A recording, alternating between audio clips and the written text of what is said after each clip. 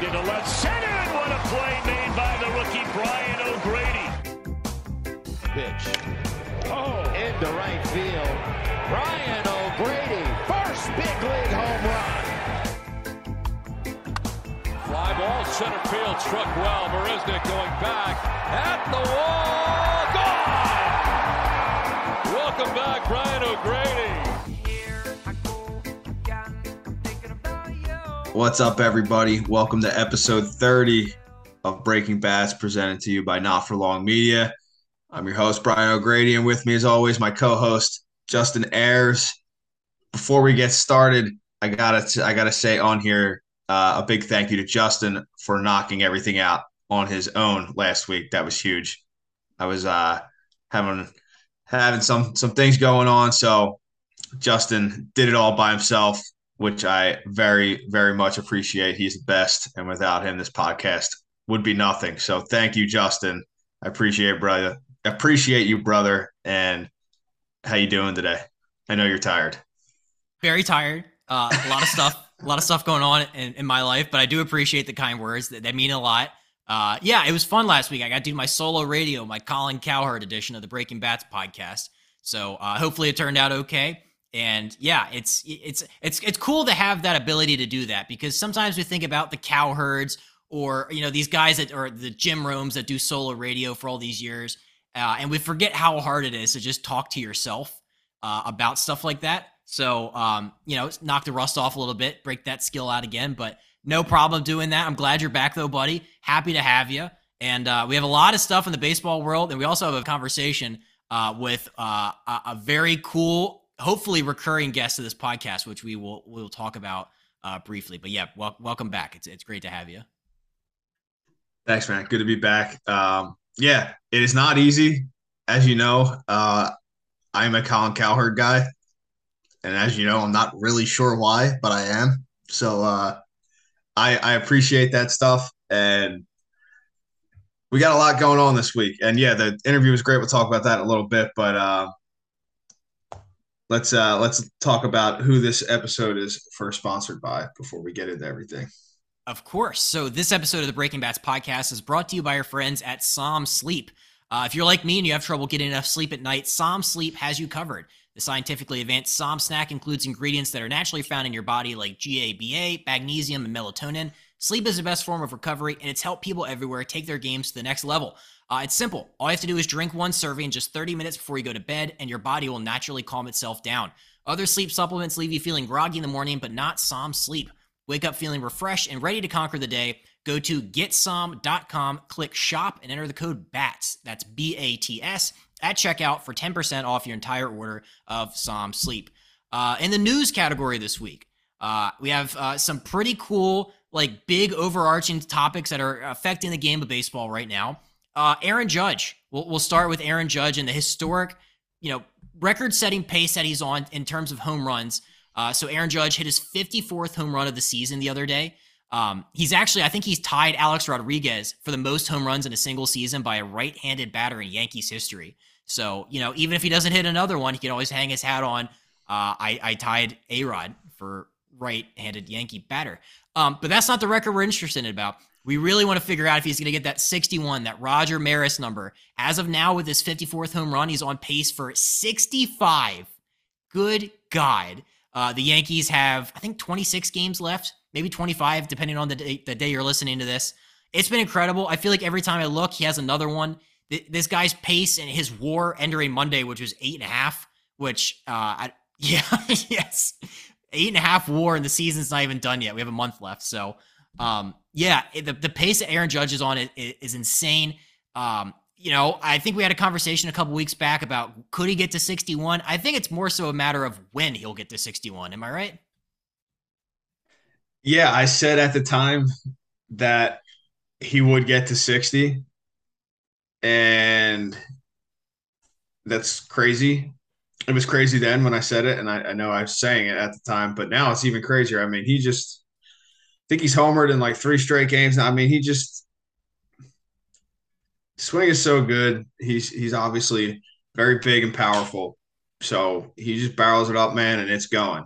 But he barrels it up consistently. So I can't wait to see where the number ends. But this guy, man, talk about making yourself some money. Uh, they say one win is worth like $8 million. So his WAR is at 8.5. So I'm not a math guy, but 8 times 8, I believe, is 64.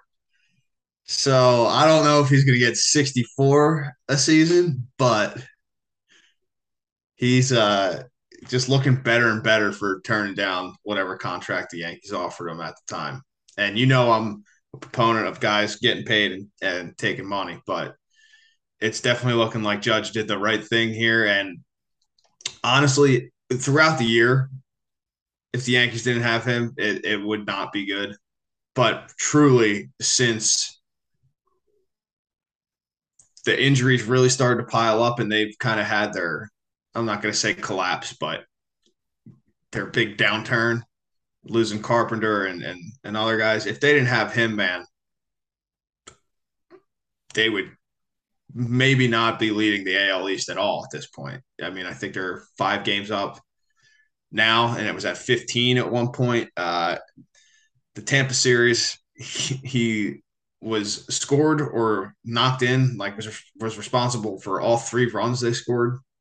Something ridiculous, like in the series. So, man, what a season he's having, and I would love to see him hit 65 or whatever it is. I'd love to see. I hope he hits 60. It'd be great to see. I went back and looked, and I forgot what the exact number was of the contract he turned down. But just to remind everybody out there, this is what Bet It On Yourself looks like. He turned down 8 years and $230.5 million. And he's going to go out there and he's going to go break Roger Maris's home run record. So that's in the biz what we like to call betting on yourself and having it pay off. So I looked. He had so after not homering in a season-long 9-game stretch, he's now hit 8 home runs in his last 13 games. I think this article's from yesterday, but yeah, I mean, this guy it's insane the kind of run he's been on. I just can't wait for this offseason. I can't wait for all the Yankees fans to lose their mind when he eventually signs with somebody other than them, maybe the crosstown rival Mets, maybe the Orioles, which we teased in our interview today with Ryan Ripken. Never say never. They want to open up the checkbook, but I cannot wait for the season to end and figure out where he's going to go, because it ain't New York. The Yankees have to resign him. I just can't even comprehend. Like, if you're not going to pay that guy, who are you going to pay? Because he can obviously handle New York. He's like the captain there. He's got a great personality for it. He's super low key. Like, I mean, he's responsible. You don't worry about him going out and making bad decisions and making the headlines, for something stupid. Like, and he's gonna hit all these homers. Like, if you don't pay him, who are you gonna pay? Who are you gonna pay? He is like, he's it. How can it not be him? So, listen, I would love to see him mix it up and end up somewhere else. That would be insane. But if the Yankees have to, they have to. They have no choice. And he can just sit there with like his feet up on the desk and be like, nah, 400 sounds pretty good. I don't know. It's just unbelievable. Good for him. Good for him. 30 years old. Yeah, just demand a 10-year deal. Anything he demands, the back end of that will be horrific. But it'll be like, hey, you know what? What else are you going to do? Let me walk? Is that what you want to do? So I can't wait for the offseason in that. But the other thing with Aaron Judge right now is AL MVP conversation. Because you're right. You mentioned in your little explanation there was like, if the Yankees don't have Aaron Judge, where would they be? Like right now, you're right. They have a 5-game lead over the Rays right now. They're 81-54 as of taping on Tuesday night. But it's like, yeah, you're right. If Judge wasn't there, I don't know what their record would look like. But the same could probably, not be said for Shohei Ohtani, because he's on the LA Angels and they stink. The Angels are 59-76 and they're 28 games out of first. And they have Mike Trout. So the 2 best players of baseball can't help that team. But it's an interesting conversation with MVP, because it's like, and it always comes up where it's like, could you give it to the best player on a bad team?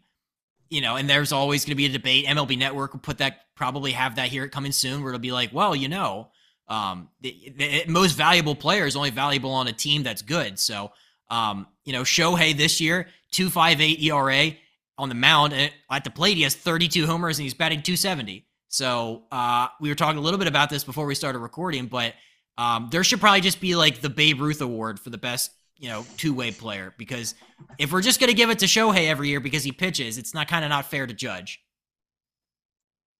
Yes. And this is exactly what I was saying to you before. What Ohtani does is truly amazing. It really is. To pitch and hit at the level that he does is just absurd. There's no other way to put it. There's nobody else that's ever done it. I don't think anybody else will ever do it. He's a freak, and there's no doubt about it. But giving like I said this to you too. I don't want to knock him because he's so good at both. Like, but does he just get MVP every year because he pitches too? If he has solid numbers as a hitter, I mean, those are good numbers. Don't get me wrong. Those are good numbers, but they're not Judge's numbers. And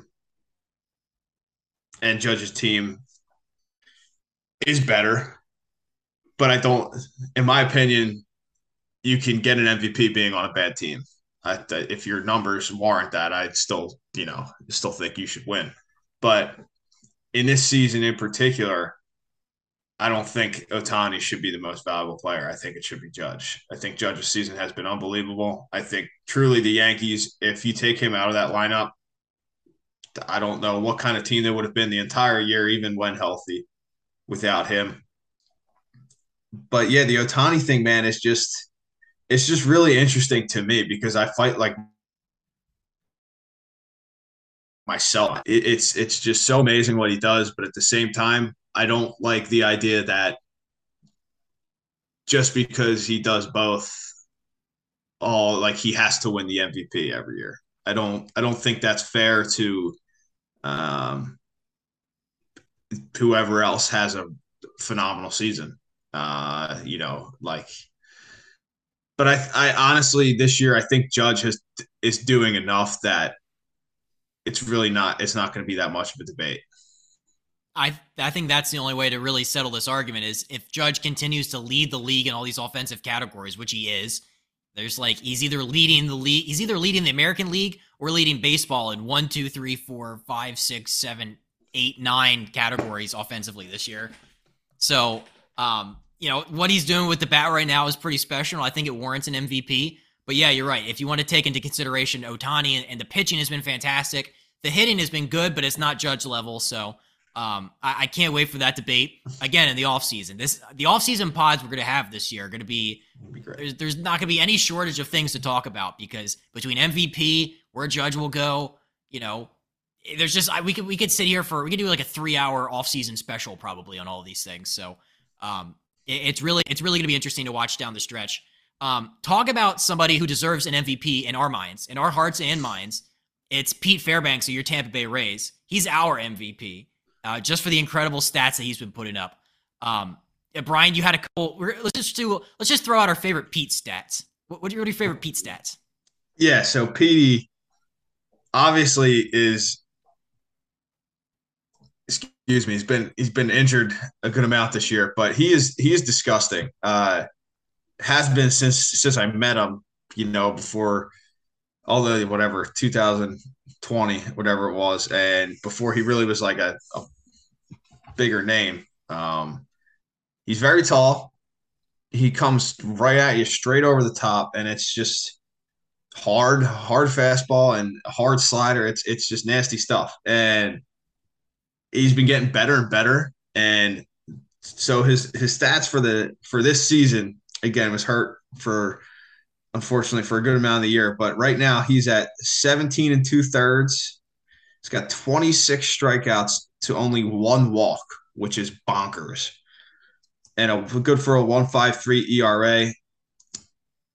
And the StatCast numbers basically have him as the best pitcher, but mostly relief pitcher. Jacob deGrom's on this list because he's absolutely ridiculous. But StatCast has him as like the best pitcher in baseball. His opponent's weighted bag average is at 188. which trails only Emmanuel Class A and Jacob deGrom, who are at 170. But his expected opponent's weighted bat average is at 157, which is good for first and beating the people who are tied for second are Edwin Diaz and Emmanuel Clase, and they're at 206. So Pete is a good margin ahead of Edwin Diaz and Emmanuel Clase, which is obviously crazy. I mean, he's been lights out since he's been healthy, and hopefully we're going to have him back on here soon. But yeah, Pete's doing it, man. He's killing it right now. And I know what was the other stat that you have for him? So his first two appearances, he allowed 1 run and then he allowed 2 runs on July 22nd in his second appearance back from injury. Since then, he hasn't allowed a run. That's July 22nd was the last time Pete Fairbanks allowed somebody, to score. But I mean, yeah, this is just a fun, like, if you want to go have fun, just look at his baseball reference page. And it's just all these fun stats for like the month of August. I think he had 3 hits given up. He had 3 hits and no runs in the month of August. So, I love every time he puts the highlights on his Instagram story. I get a kick out of that because he is shoving right now. I would love to have seen what would happen if we get a full year of Pete Fairbanks pitching like this, though. That might be a Cy Young conversation. If the numbers were like this, it definitely would be. Pete, seriously, I think Pete's just going to get better and better. He is actually a very good athlete.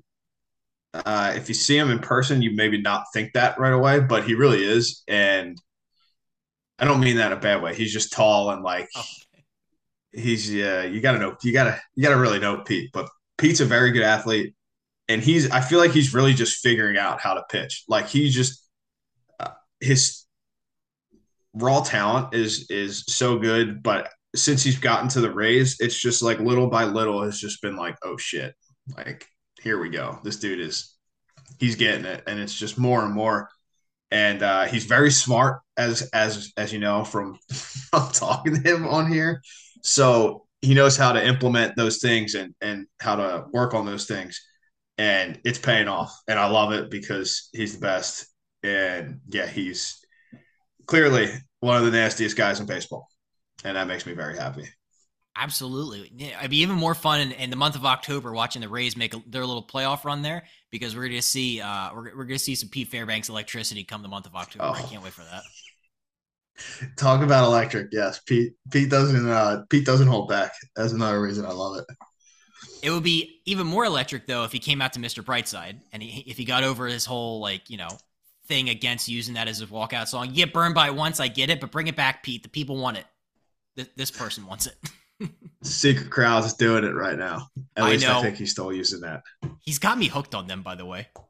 Great song. I actually enjoy that band now because of him. So shout out Pete for getting me hooked on his new music.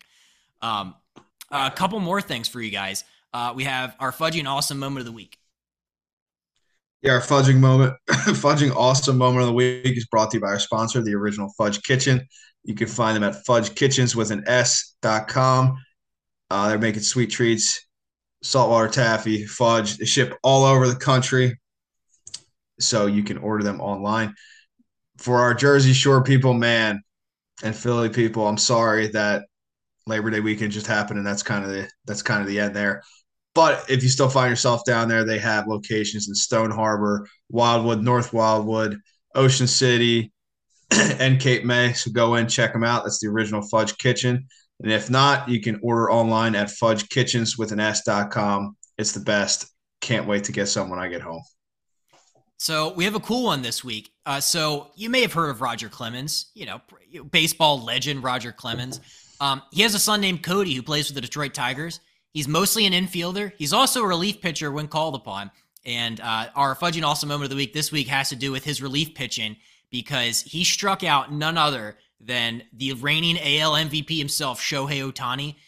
So the Tigers were getting blown out 10-0 on Monday night's game, and they put Cody in to pitch, and I think he threw like a 68-mile-an-hour eephus pitch, struck Ohtani out on it. He was so giddy with excitement that he had the ball in his hand. He's like, can I toss this in and get it? Like, can I keep this ball? And he did. He tossed it in. It got it verified by Major League Baseball. And the coolest part, little added wrinkle to this story that I saw a couple hours ago, was, I think he put it on his Instagram story, is that Shohei signed the ball for him. So Shohei autographed the ball. I'll have to pull up. I think he said like this pitch was nasty, or you got nasty stuff or something he wrote on the ball. So it's a great time to be Cody Clemens. I love whenever these infielders come in and strike people out on ephyses and junk pitching, because it's hilarious to watch. But to be the son of probably the best pitcher of all time and to do it, it's pretty good. So, Brian, if you struck somebody out, you absolutely would want that ball back, right? Oh yeah, that's amazing. Good on Ohtani for doing that too. That's cool. Listen, people think when position players come in to pitch that it's easy to hit off them, and I'm here to tell you that it's not, because it's totally different than what you're used to, and there's way more pressure because everyone's like, if you strike out or something, you look like an idiot. So, Ohtani, and if I was pitching to Ohtani, I would like softball, throw it in there, and then like run backwards away from the mound, because that's like my biggest fear. We do that, and then just because as a hitter, pitcher doesn't look that close. If you get in the box and he looks close, it's not going to be a good day. So you're pretty used to that distance. But like when I'm on the infield and there's a pitch and change or something, and I'm like standing on the mound, I look at home plate and I'm like, holy shit, this is close. Like we are not far away. So if I ever pitched, I'd be way too scared, because I think someone's just going to hit a line drive right back at me. I didn't even think about that. Yeah, that's 60 feet 6 inches. Probably isn't. It seems far to me, but to actually be out there and to be looking at it, it probably doesn't seem that far at all. I looked, and Cody Clemens put it on his Instagram story. Ohtani signed the ball, and he said, "What a nasty pitch!" with an exclamation mark. That's awesome. Good sense of humor for Shohei there. But yeah, shout out Cody Clemens. I would have thought Cody Clemens would have been a full-time pitcher. I didn't know much about him before this, but the fact that he's an infielder is surprising. I would have thought it'd been like Dad, but to each their own. I think Clemens has another son who either played professionally or is still playing professionally. I believe both of them were hitters. I don't think either of them were pitchers. Ooh, I think you're right. Yeah. Kobe Clemens, he's a catcher, third baseman, and first baseman. I don't think anyone pitched. He's significantly older. Yeah, he was drafted in the 8th round in 2005. So he is definitely not playing anymore. Oh, he was the one that got to play. Remember the Sugarland Skeeters, like the independent league, and that was when Clemens got to play. Roger Clemens pitched, and his son was on the team. So that's how. Okay. Yeah, fun little fact there. And that was Clemens Family Trivia. So that was another segment I wanted to break out. Love that. Last but not least for you guys this week, we have our top 5. And so the day that we're taping this, September 6th, it's actually the 27th anniversary of Cal Ripken breaking Lou Gehrig's consecutive games played record, which we didn't even plan this, because the guest we have this week is actually it's his son Ryan. So, but we did unintentionally plan that out pretty good there. But in honor of, probably the most untouchable of all baseball records, we're going to be doing the top 5 most impressive records in baseball history. We're going to be doing both single season and career. So I will start us off with my number 5. It's going to be Ichiro Suzuki's 262 hits in one season. People forget that's an absurd amount of hits for a season. And when he did that, he broke the record that had been set in 1920 by George Sisler, who had 257. So shout out Ichiro. I think that was his first year in the MLB was when he did that. It's insane. So that's my number 5. Number 4, I have Joe DiMaggio. I have 56-game hitting streak. We have like these things pop up throughout the year. Maybe we'll see a 20-game streak. Somebody will get lucky, maybe get up to 30. But Joe DiMaggio to have 56 games in a row with a hit is insane. So I think that's another very impressive stat record. Number 3 is going to be Pete Rose. Most career hits, 4,256. This guy played, I think he also holds the most games played record too. He played forever. So that's the only way that people are going to be, the only way to break it is to play in a lot of games. You get a lot of hits, but I mean, nobody's going to touch Pete Rose's 4,256. So that is very impressive. Number 2, it's going to be Barry Bonds' 762 career home runs. People are getting close to it now. I get it. Albert Pujols is chasing down 700. Hank Aaron was only, I think, 7 or off. But for Barry Bonds to hit that many home runs, I mean, that's pretty impressive. Steroids or no steroids, he's still got to make contact and swing the bat. So Barry Bonds should also be in the Hall of Fame. Pete Rose, definitely not. Number 1 on my most impressive baseball records, it's going to be the Iron Man himself. It's going to be Cal Ripken Jr.'s 2,632 consecutive games played, 16 seasons it took him to get that. I mean, like, this is a record that nobody could even sniff nowadays. The only person I can remember that got remotely close was Miguel Tejada. He had 1,152. And like, that was a big deal. It's like, oh, could Miguel Tejada break Cal Ripken, both Orioles, whatever? No, he didn't. So it's, 26-32 is something that will never be broken. That's a lot of consecutive games. So no days off. Shout out Cal Ripken Jr., the Iron Man. That is my top 5. What do you think? These are just ridiculous. All of them. I don't think any of them are going to be touched ever. So it's really just picking which one's more of a joke than the other one. But yeah, going down the list, Ichiro, this is the one that really stood out to me because I really knew about the other ones. I didn't realize Ichiro had 262 hits in a season. That is so many hits. It's amazing. I don't think nowadays just don't see that one being broken. And yeah, he broke the record that was set in 1920. So I don't think that's happening. That's playing in just probably every game or very, very close to every game and having almost multiple hits in every single one of those games. Ridiculous. DiMaggio 56 game hitting streak. That's being a really good hitter, and that's also having some serious luck too. I just don't see that happening again. Bonds, the homers, insane. Should be in the Hall of Fame. I skipped Pete Rose though, but Pete Rose, yeah, that's playing forever, and having tons of hits forever too, and just never that skill never diminishing. So good for him. Ridiculous. Yeah, Bonds, unreal. Should be in the Hall of Fame. Those homers, what a joke. Arguably probably the scariest hitter of all time. His numbers were, I mean, his on base percentage was like 613 one year. I'm pretty sure is the exact number, which is just an absolute joke. That is that he like it was intentionally walked like 60 times or something. I mean, it's just they intentionally walked him with the bases loaded. Are you kidding me? In a major league baseball game, they said just fucking put him on. Who cares? Tony La Russa accidentally does that now. Yeah. Dude, with the bases loaded, they were like, yeah, what you get it. I know we're giving up a run, but he's Barry Bonds, so just put him on. Okay. That is like the ultimate. I don't even know how that would feel. It feels good when you get intentionally walked when they're like, hey, we got a base open. Just put him on there. Forget it. You're like, yeah, you don't want to fucking pitch today. That's right. But the base is loaded.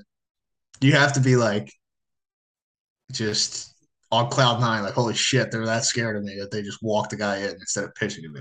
Unreal. Mitigate our losses on this one. Yeah, we'll just give up one. Yeah. And then Cal Ripken, dude, 2,632 games played. 16 years. Like that is, it's never going to happen because now they're, guys, they just give a guy a day off or whatever. It's just never going to be touched. And I can't even imagine. I'd love to talk to him about that. Like just one-on-one, like how are you actually, like, how's your body feeling going through? Cause dude, that's insane. Like, it's to never have something to keep you off the field in 16 years. Crazy. And I'm sure he had things that really were bothering him too. So the toughness that comes with that, man, crazy. Good for him. That's never going to be touched. Yeah, I mean, like I was going to say, like the grind of baseball, like the wear and tear, the nagging injuries that happen throughout the course of a season. So yeah, to do it for 16 straight and not take a day off and always be penciled in the lineup for that many years, it'll never be done. And it's one of the coolest things that doesn't get talked about enough in terms of baseball. I did want to clean up a couple things that we mentioned in there in case anybody wants to try to nitpick us. Ichiro had 262 hits in 2004, so that was his 4th season. It was his first season. He had 242, and that was when he won an MVP and Rookie of the Year. If Ichiro, like if you want to count international hits, he is the all-time hits leader because combine his Japanese with American, he has 4,367. That's like over 100 more than Pete Rose's. So shout out Ichiro, the true hit king. Barry Bonds' highest on base was 609 one year. He had 120 intentional walks in 2004. That's what? That is crazy. Like, yeah, exactly. Laugh. That's what it is. That's Barry Bonds is like baseball reference page. His and Tony Gwynn's. If you just want to go like nerd out on baseball stats, I highly recommend just going through and looking at the numbers. Because like Tony Gwynn had like more doubles than strikeouts in his career. So, you know. Gwynn's another one. That's the numbers are crazy. The strikeout stuff with Gwynn is laugh out loud funny. And people are that's where you get the people are like, well, be like Tony Gwynn, you know? He well, he did it. There's one fucking Tony Gwynn. There's not a whole bunch of Tony Gwynns walking around, you know?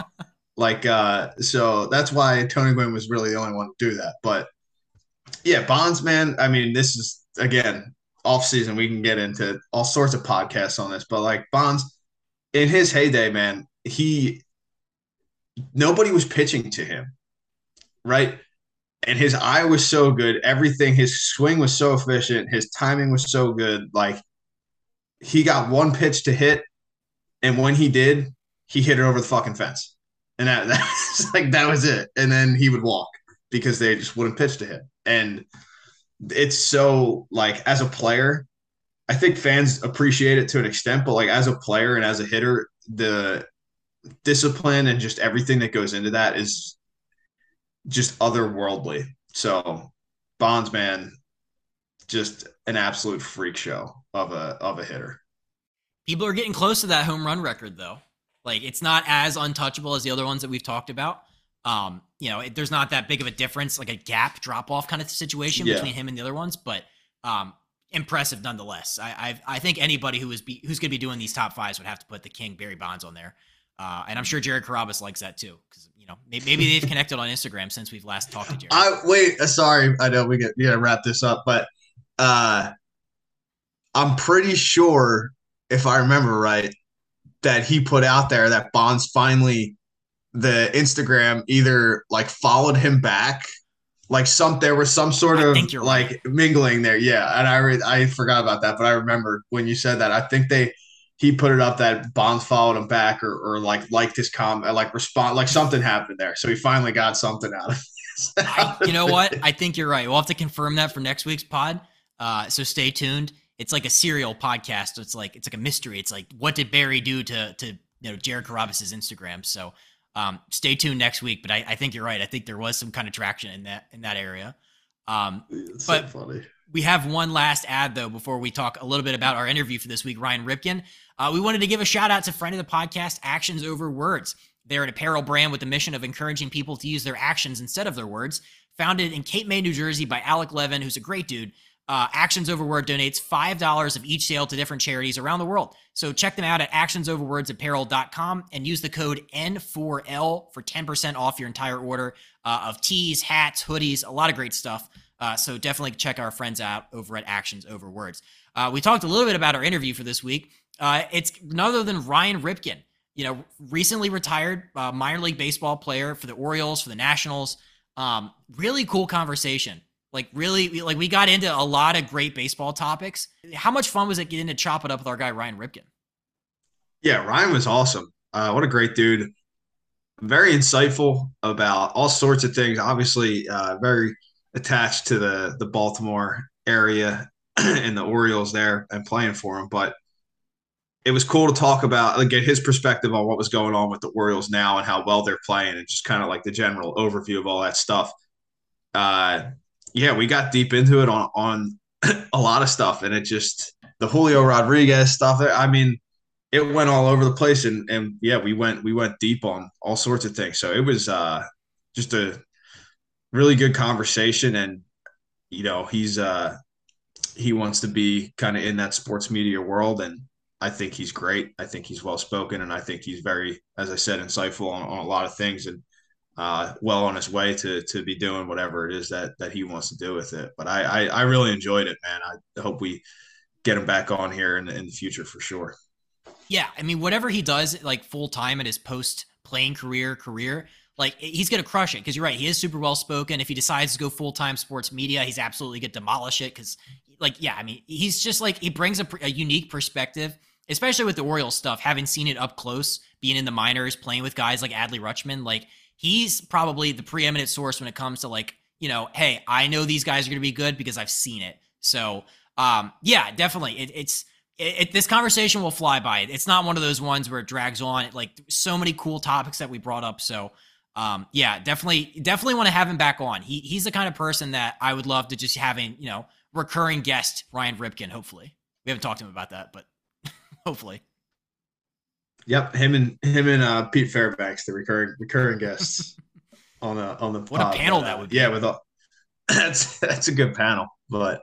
Yeah, with all that being said, let's send it over to the interview with Ryan Ripken.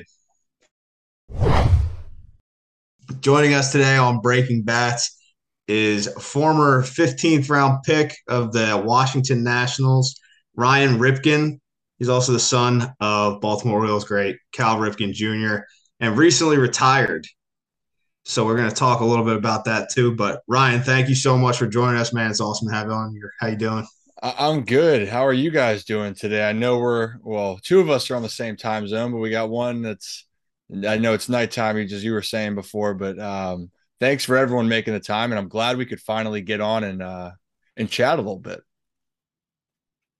Yeah, man. I know we've tried to set this up a little bit ago, but you've been pretty busy in your retirement recently. So hey, before we came on, we were kind of talking about this a little, but how's it been so far being done?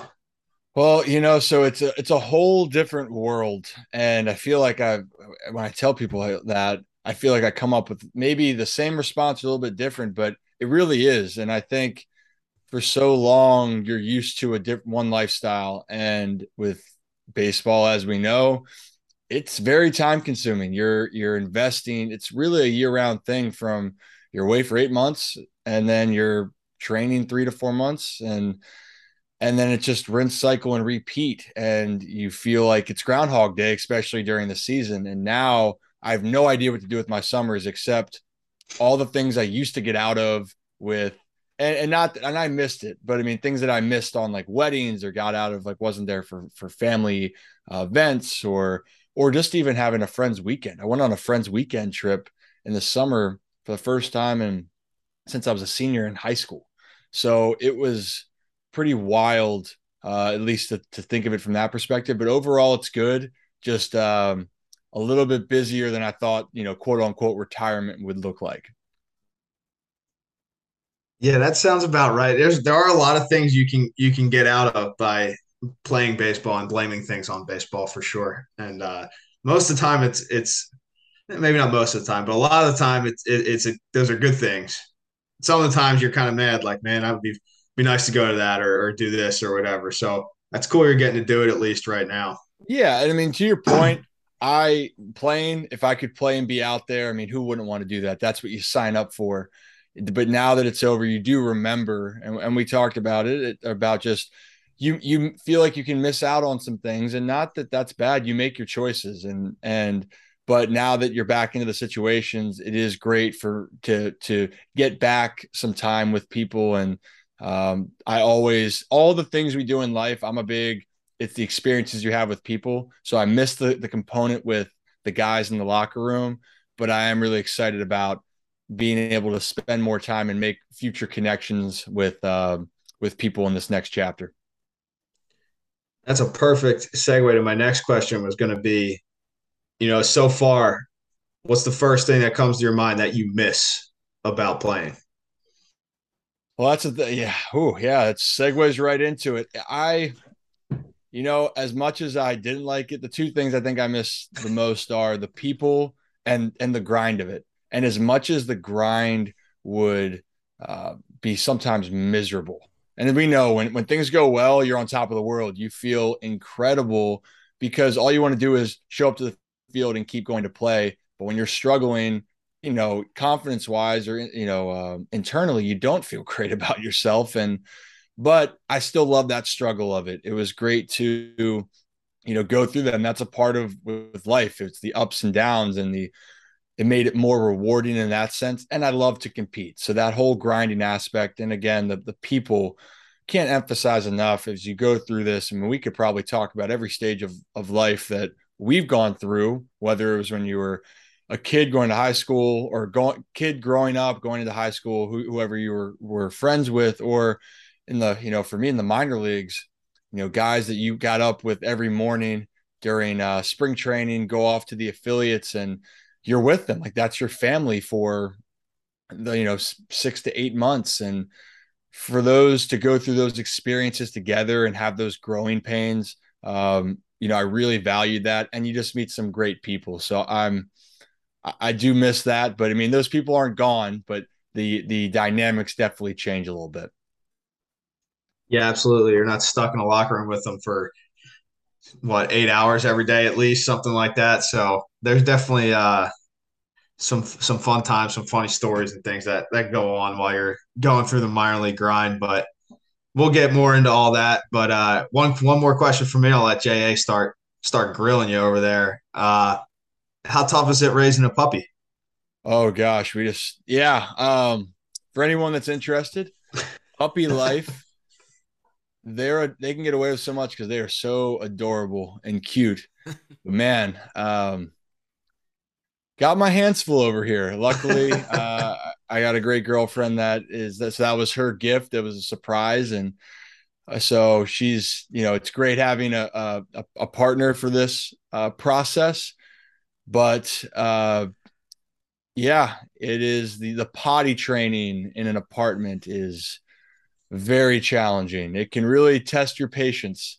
So I don't know if they're saying to test you for having children, but I'll say I'm going to stick with the puppy until further notice. But he's great. His name's Ollie. I'm sure you guys, if you check out my social media, I may become an annoying dog dad in the future. So stay tuned for some nice Ollie content. I don't think there's anybody that doesn't like dog content, but I think people like the in. dog. I think people like the dog content more than me sometimes. So that's the big hit. So I'll give the people what they want if that's what they want. It's not a bad business model, that's for sure. But all right, JA, go ahead. Let's get it started. I had one thing going off of one of the questions Brian had about things that you missed. I mean, you played in the South Atlantic League with Delmarva, which has like the 17-hour bus rides. I feel like every single like road trip. Was that something that you missed? No, I do not.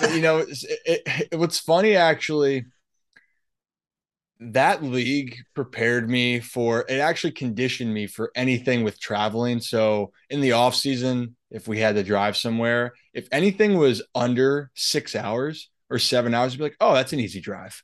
Because that's what it felt like the average bus time that was the minimum time we had to travel in the South Atlantic League.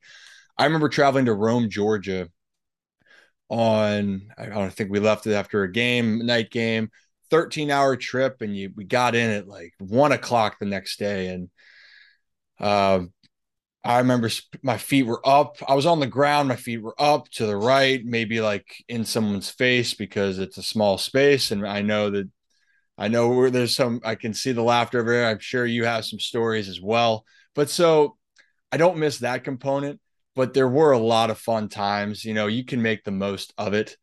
Do I miss, traveling from Charleston, West Virginia in the middle of the night and the bus breaks down? It wasn't my favorite time in the moment, but it's a great memory. But it definitely taught me that anything under 7 hours in a car or a bus, I can manage, but please don't make it longer than that. Yeah, we talk about that sometimes. I think we had Matt Adams on here. We're talking about some of these long bus rides and just like trying to cope with and make the best out of the situation. So I'm sure Brian, probably some flashbacks, a little PTSD from his long minor league bus rides. Oh yeah, there's got to be. You got to have plenty of stories. I never played in that. I was out in the Pioneer League. I was drafted by the Reds originally, and that was so I was in Billings, Montana. So it was all out that way. So yeah, we took about 13 hours down to Utah. Beautiful, beautiful sights, but same thing. Yeah, over those were the worst where you had to, and I feel like it didn't happen that often, but where you had the overnight trip and then had to play. And you're Yeah. just like you. I remember we did that, and we got back at like 11:30 in the morning. Our coach was just like, "Be here by 6:30." Like I don't just be here for the game. I don't even care. But yeah, because JA they don't. Once you start moving up the ladder more, you get better buses, or you get more buses at least. So there's some more room for people. But the lower levels, they don't really care as much, or they don't really want to spend that money. So it's like 35 guys or whatever that's just like piled on the one bus. Can be a little cramped, to say the least. Especially if you get seeing it, it's the pros and cons of sitting in the back of the bus too. Sometimes maybe you can have a little bit more privacy, be away from, just kind of feel like you have your own space, but also then you're near the bathroom. People get up to go to the bathroom. Maybe your seat doesn't recline, or maybe something happens in the bathroom and it's a terrible smell. And then you're just wearing that for hours. So, it's got its pros and cons. I think with the South Atlantic League, just to tie it back, because obviously I enjoyed my time there and I enjoyed that league. And it was a lot of cool places you went. I think sometimes, and this is just about scheduling, it's different if, I understand you get to the majors and you can, the travel is, from what I've seen and understand, is exponentially better. But when you have to travel I remember we went to Charleston, South Carolina, finished the series, went to Charleston, West Virginia, which is about 7.5, 8 hours without a stop. And then went from Charleston, West Virginia back home, played maybe a series or two there, and then went back to South Carolina. And I just thought, like, crazy concept. Why don't we just play in Charleston, I think, and then let's go to Columbia and then go home. But that's just how it works. But again, like that's fun. Like I can joke about that now. The South Atlantic League had a lot of great places, and again, guy about experiences. Most times you're probably, and we can relate to it, Brian, that we probably wouldn't go to these places, on our free time. And it's no knock to it, but there's life, things happen in life where you take different priorities. And so I'm grateful I went to places like Charleston, West Virginia, or I went to Greensboro. I'm trying to think other places in that league that I went to Lexington. Exactly. So it's that was a long bus ride too. But again, I love being able to go to those cities and those towns because you get to see different cultures. And that really was a great takeaway for me being in the South Atlantic League. Yeah, no doubt. Yeah, I met my wife playing, so wouldn't have happened. But that's where I live now, Pensacola, when I played AA there. So, yeah, I mean, I ended up in it's a pretty good spot. But without baseball, I probably would have never knew about it, or probably definitely would have never went there. But now it's my favorite place. It's my favorite place there is. I love it. I miss it terribly. But and the other point you made, like it's that like embrace the suck. You just it's funny to look back on it now and how kind of ridiculous it is. But I wouldn't have changed it. I looking back on it now, it was great. Oh yeah, no regrets, no regrets. Life's a journey. Life's a journey, and even if you do regret it, you learn from it. So, but for me, I'm the same way. You have so many great experiences that even if they were brutal at the time, they make for great stories to talk about as you move forward in life. I love that. So take it back to you for a second. I'm sure you get asked about this all the time, but like growing up in the spotlight, like what was that like? And like, did you feel any extra pressure to perform? I'd love to just say, oh no pressure to perform at all. But the reality was it was there. Absolutely. And, as a kid, I really didn't understand the magnitude of what my dad had accomplished and even like how people viewed my family. And because I just never, as a kid, you're also still learning. And when my dad was retiring, I was 8 years old, and when everyone was making, people were sad or excited or wanted to go and see him play, I didn't get it. I shouldn't say I didn't get it, but I really just thought of that as my dad's job. So I didn't look at it any other way. And then as I got older, I realized, especially growing up in Baltimore, you understand then the magnitude of the situation. And I got into high school, pressure started to escalate. And then there's feeling a lot more of the comparisons. And as a teenager, and you already have other things kind of going on in your life, where was probably moody, and I know I was moody and had weird sleeping habits, and things could seem to trigger me very, very quickly. So I couldn't grasp the concept of why there was so many expectations. And then for me, I wanted to prove to people that I was a quote unquote, I was a Ripken, that I could live up to the expectation and family name. And that was exhausting. And I, no matter what, through the whole time, I've always wanted to be Ryan, and I love what my family did.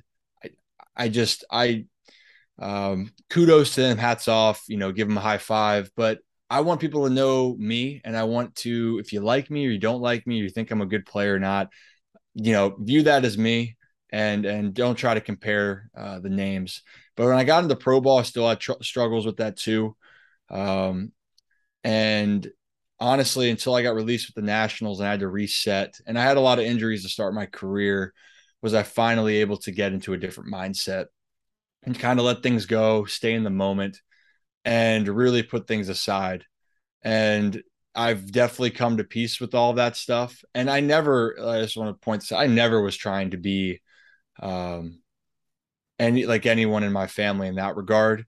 I know I wanted to follow the footsteps to play because I love the sport, but I didn't do it because I wanted to be to be better or be exactly like my dad. I wanted to make my own path and see where that took me.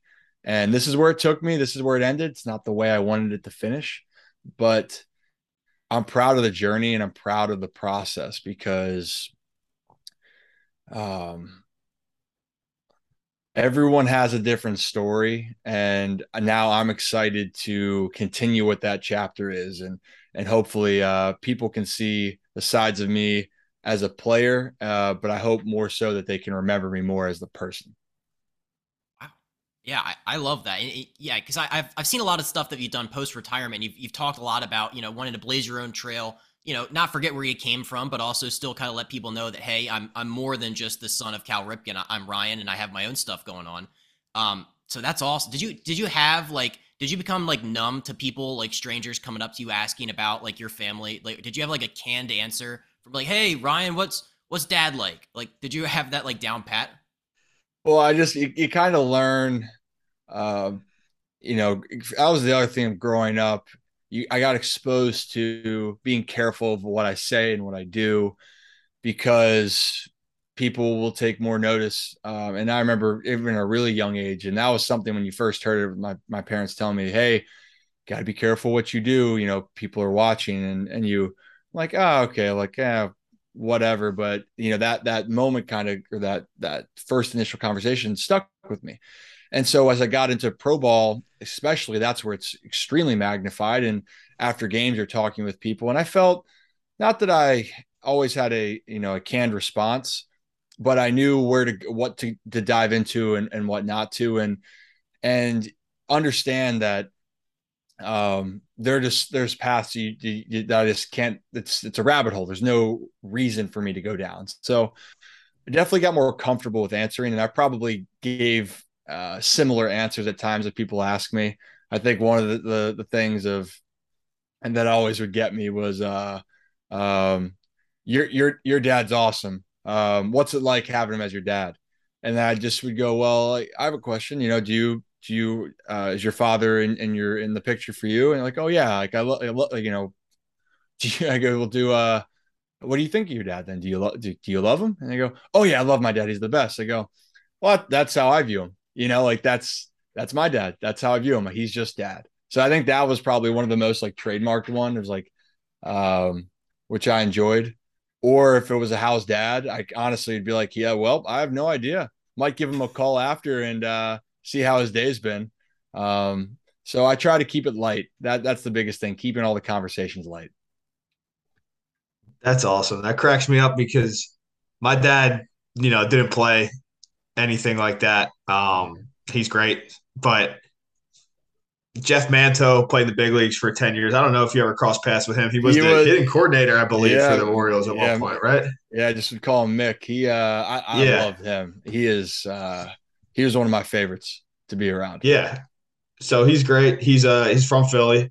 Mm-hmm. So I know him pretty well. His son was a pretty good player. He's still playing. I forget where he was at. Villanova University. I forget where he is now. But we would hit. I hit at the same place, and we would hit sometimes. And he would just say to me, I'm pretty sure his son's Jeff too. He'd be like, he just doesn't want to listen to me.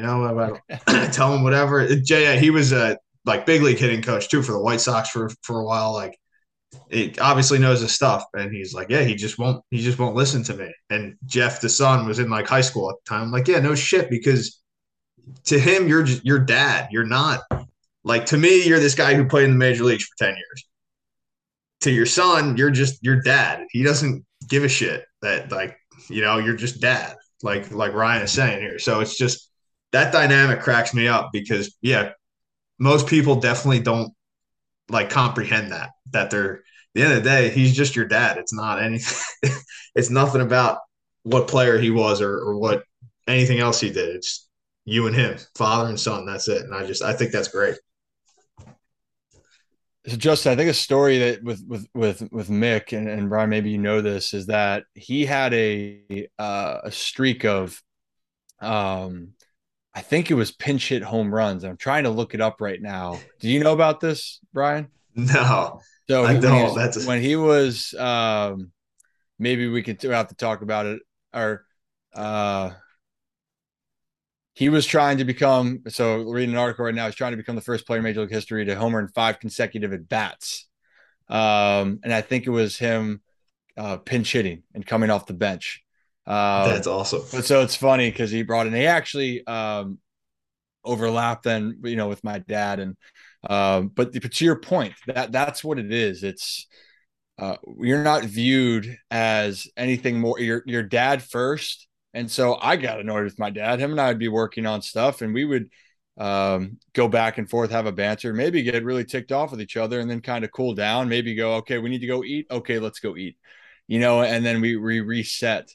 So that perspective definitely I can relate to on a lot of levels, and just reminds you that that's just like a lot of people. That's a typical father-son dynamic when you're trying to when it's involving coaching. Did you also play with Rafael Palmeiro's son in the minors? Yep, with Preston. Yep, I did. Did you guys kind of share that same experience, or maybe talk about maybe what it was like to grow up in the spotlight? Because I'm sure he was probably feeling the same things you did. I mean, his dad's a legend as well. So it's interesting. We didn't fully dive into it all the time, but Preston's such a good dude, and he very down to earth, very, very open, very welcoming. And I think for me, what I was impressed with Preston is, again, how he handles his situations. And like you said, there was, growing up, a lot of people in the baseball world knows the Palmeiro name, and his dad obviously had a great career. And also for him, then with some of the allegations that then came out of talking about the steroid era, then, that even put more pressure on the Palmeiro family. And so that, even to me, just watching how Preston handled himself, and to me, we didn't even need to talk about it, any of that stuff. Just it spoke volumes to me to see how he went about his work every day, and he worked extremely hard. He was caring to the people around him, and he was, and I got to check. I haven't checked in with him, but he's a good player, and I think that sometimes he may never get credit, and he probably felt those same expectations. But that's the thing, is sometimes you don't even have to have the conversation to know and feel what someone else went through. I could just feel that we had, similarities. I like that. So I was going back and I was looking. You mentioned expectations. Was there always like, I don't want to say there's like an expectation, but was baseball always going to be it for you? Because I saw you're pretty good at basketball as well. I loved basketball, and if I was 6'7" or 6'8", I would have not played baseball. And I was hoping deep down, I'm like, please grow 2 or 3 more inches. And I remember some teams or colleges they were very interested. They wanted me to then just quit playing baseball because I needed to work on footwork and a lot of things can become sports specific. And for me, I needed to work on being quicker if I was going to be staying at the time. I was like 6'3", 6'4". Ended up, growing posture, stand up straight. I'm about 6'5".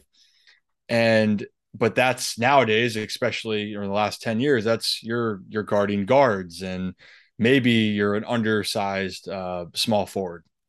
So basketball to me is also that. Honestly, I'm actually, now that I'm done playing, I'm going to get way more involved. And I still did play in the off seasons. That was, even though I probably wasn't supposed to, I love to go and play. It was kind of like a safe space for me, in the sense where um, you just would go out there. I didn't feel like I had anything to worry about. All I want to do is win. And you mess up, you don't have really time to feel bad. Baseball, you get to sit on it. Oh, I struck out. Great. I'm going to go in the field. Oh, I struck out again. Oh, I broke my bat. Um, I had a game in high A where I went 0 for 4, 0 for 5, 4Ks, golden sombrero. I felt great. And then I just sat on it. Every inning, it kept building. The great thing with basketball is you miss a shot, you make maybe a bad play. You can't feel sorry. You got to get back on defense. You got to try to make a play. It keeps going. So I love that component. And yeah, you're reminding me that I need to get on scheduling my routine weekly pickup games. Dude, you're preaching to the choir right now. I was a basketball player too, and I miss it so much, and I miss playing pickup. I played pickup with the same group of guys who are all a few years older than me. They at an LA Fitness that I went to forever. I came in one day and played with them. They're like, "Hey, I was a senior in high school. They're like, "Hey, you're gonna be on our men's league team." They were like probably like 24, 25 at the time. I'm like, "All right, sure." And ever since then, dude, for like the next 7 years, Saturday, Sunday mornings, every week, like religiously, we played. It was my favorite. I miss everyone's, they're all a little bit older now, all have families, like just kind of fell apart slowly. But those were the best times. And the last time I played, I'll never forget it. I saw kid, this isn't funny.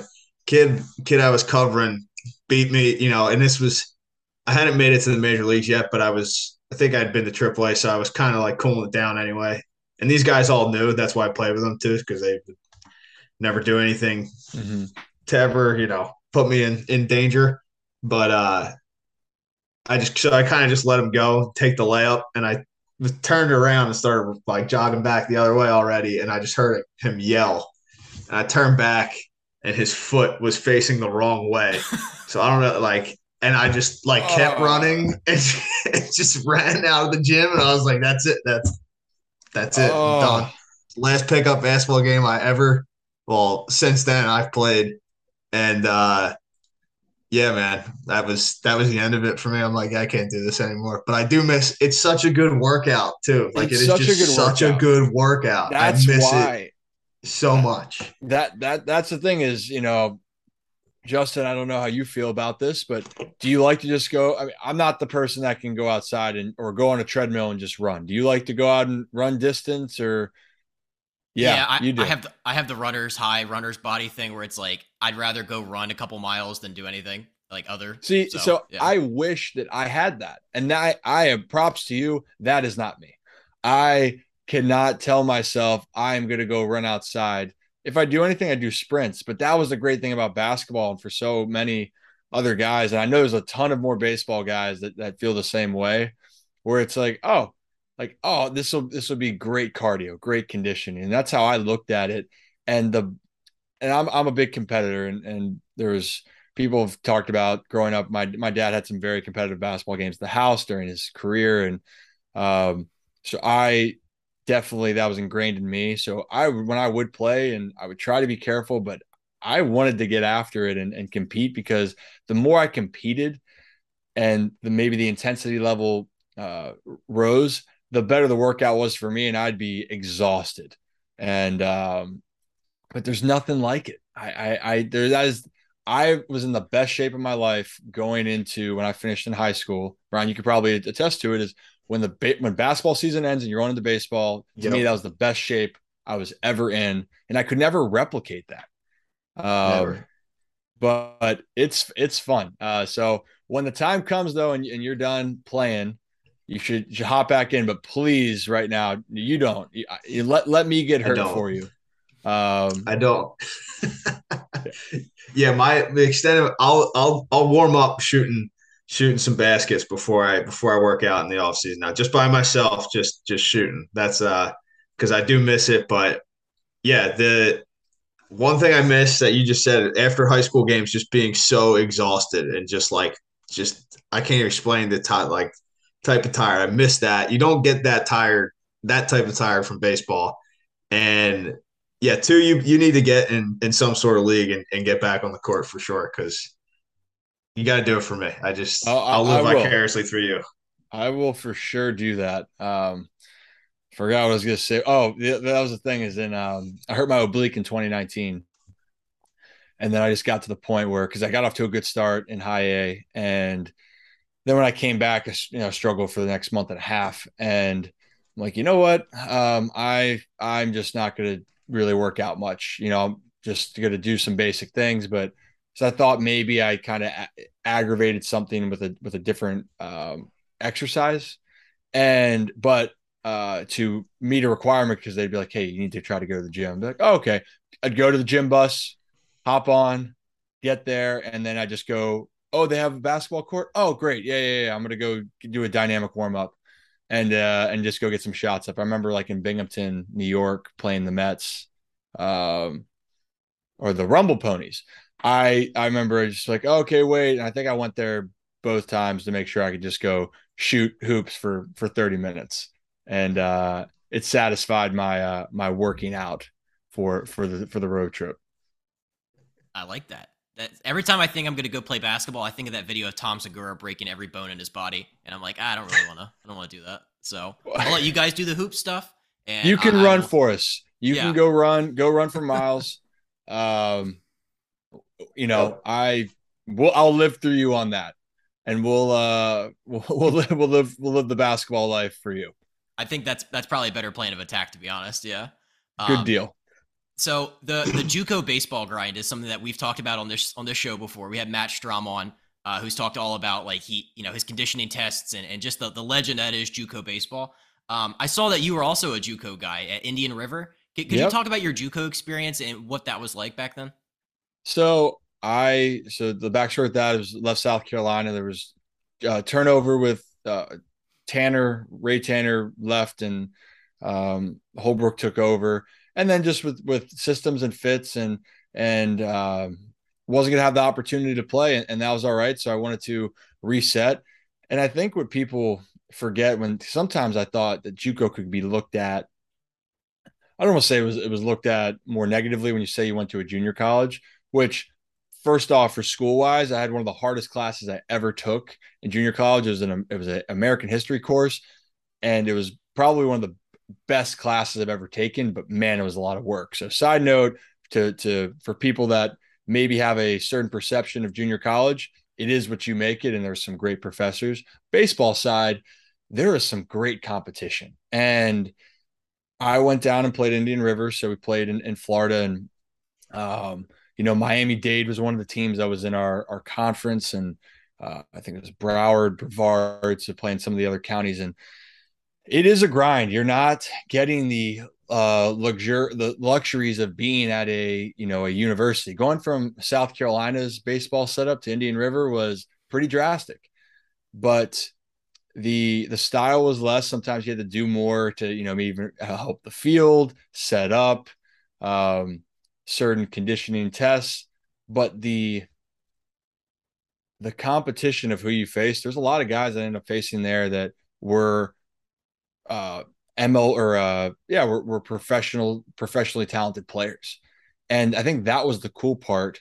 And even junior college, you want to win, but it's a little bit of a different dynamic than when you go to a 4-year school, because let's face it, at bigger schools, it's still the coaches' jobs are to win. And sometimes the development can come, but most cases you need to win now. And so junior college, that was a refreshing thing. It was still trying to learn your development and you wanted to win. I loved it. I really do. So if anyone was looking to, they wanted to play, because that's the biggest thing with your development, go somewhere where you can play, whether that's going to a 4-year school, a junior college. You need to go out there, and that's the only way you're going to get better. And so for me, spending that year there, it was great. It was definitely different, but that is an experience for being I'm glad I guess I can consider myself a JUCO bandit, because it was a really cool thing to be a part of.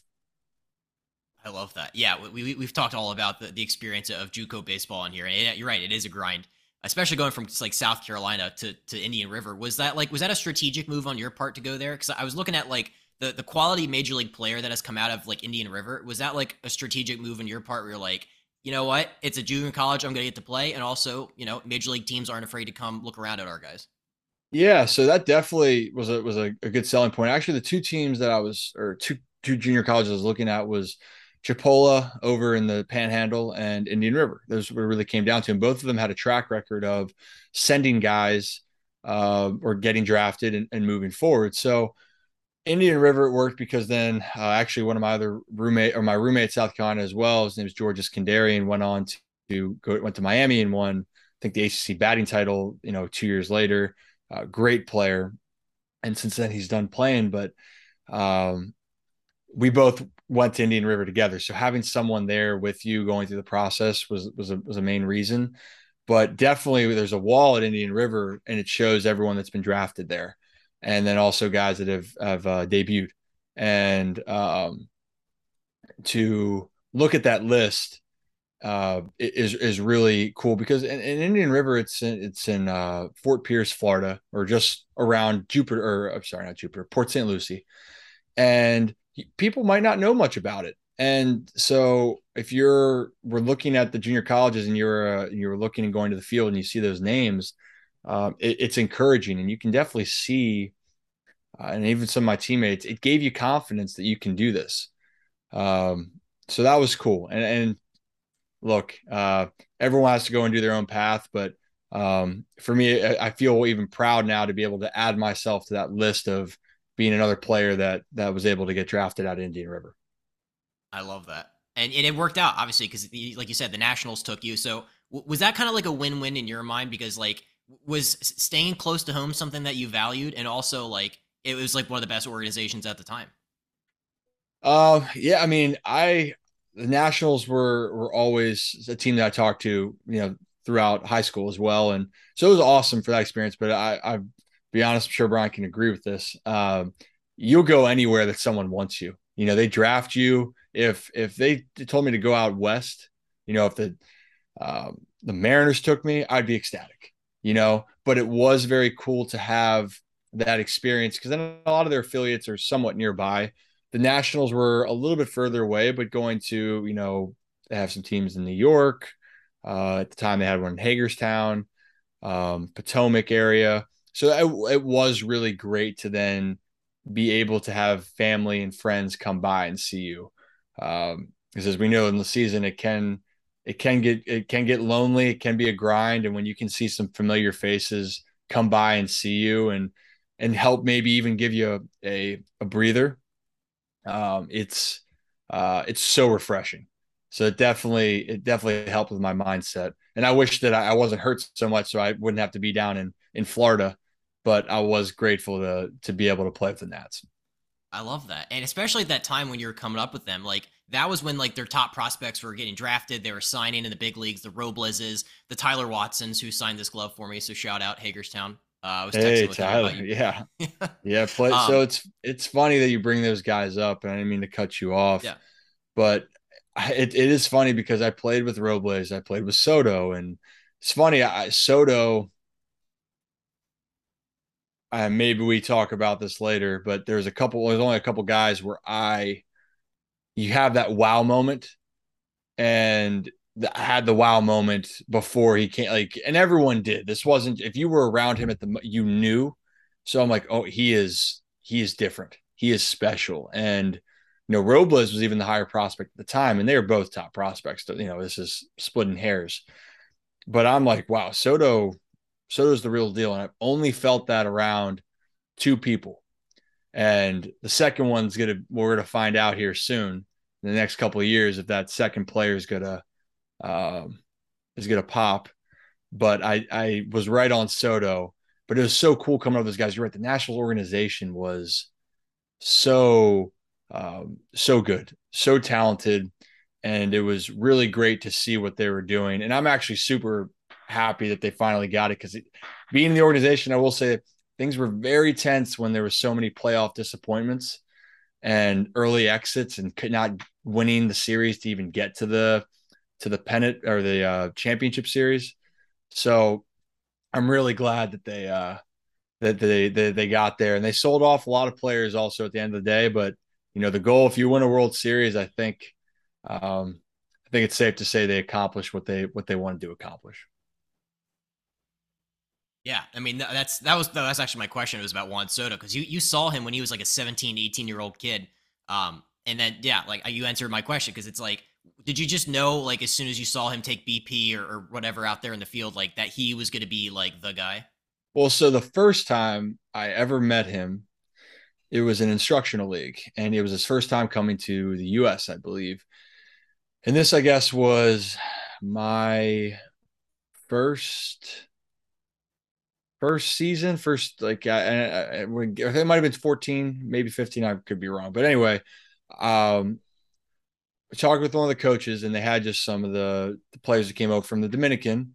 Were we're doing some outfield drills, and our coach just walks by and goes, "Yep, that's the best hitter in the organization." And I'm just like, "Oh, like, come on, man! Like, he hasn't even played in America. He's first time coming here."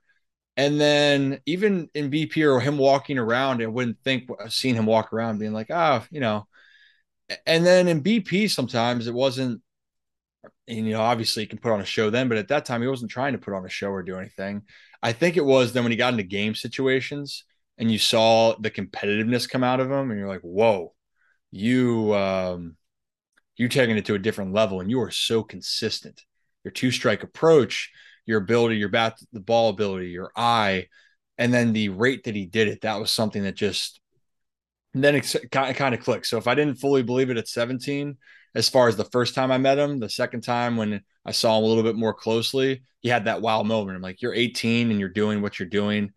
I can only imagine what's going to happen. And obviously, I think he debuted at 19, if I'm correct. He went from, I even played against him in that year in low A to start, and then he had arguably one of the greatest minor league stretches ever, where he hit crossed low A, high A, double, went three levels, hit a bunch of home runs, and then debuted in the big leagues and had a great rookie year. So kudos to him, and he's worth the money whenever he gets it.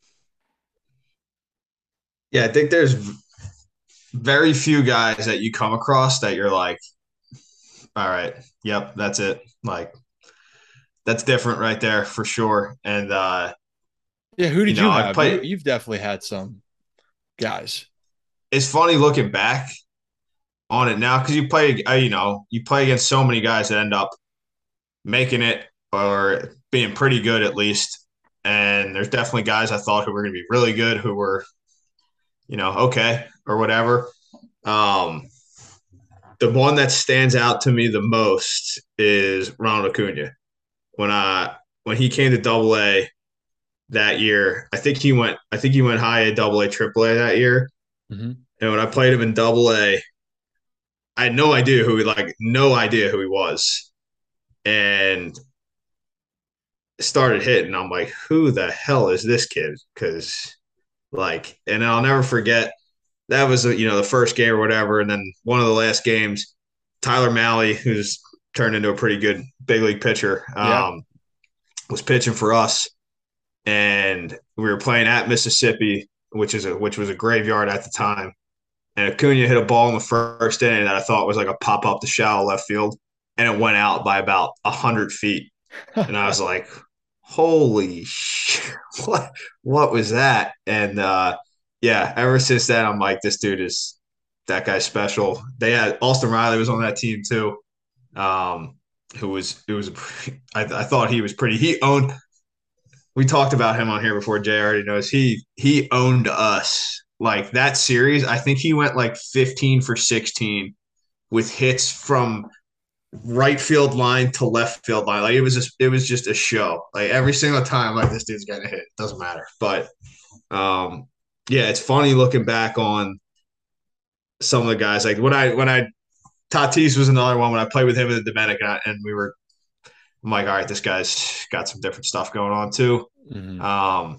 But man, those the really special ones, I feel like it's just you see it and you're like, yeah, that's you see it up close as a player, and you're like, all right, yep, that's a little different than most of us. Yeah, well, that's the thing is there's so many talented players that come through professional baseball, and I try to tell people, and as you know, sometimes the most talented players don't make it because they can't figure it out, and it's not because that they don't have that given talent, because they can do things that most people can't, but they couldn't do it consistently enough. And then you have guys where, I still like to look at the example. That's what the great thing about the sport is, you can really be any size.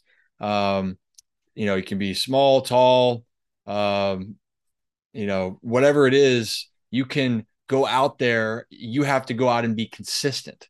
And you can I know some actual, you too, like just some absolute specimens. They go, I don't know how you are able to physically, your skills are just dwarf mine, but I can't, like, you can't make the adjustments to keep your career moving. I remember facing a guy even down in Florida in the Gulf Coast League that threw 101 for the Cardinals. And I don't think he ever panned out, but he was till this day was one of the hardest at bats ever faced, because his stuff was so good and he threw so hard, but couldn't locate it. I remember he had one maybe over my head or behind me, and people, that's kind of the joke in the Gulf Coast League too. It's like, who knows where it's going, but he would throw that and then maybe throw a nasty slider and then paint 101 on the corner. And I go, well, wow, like why aren't you higher up?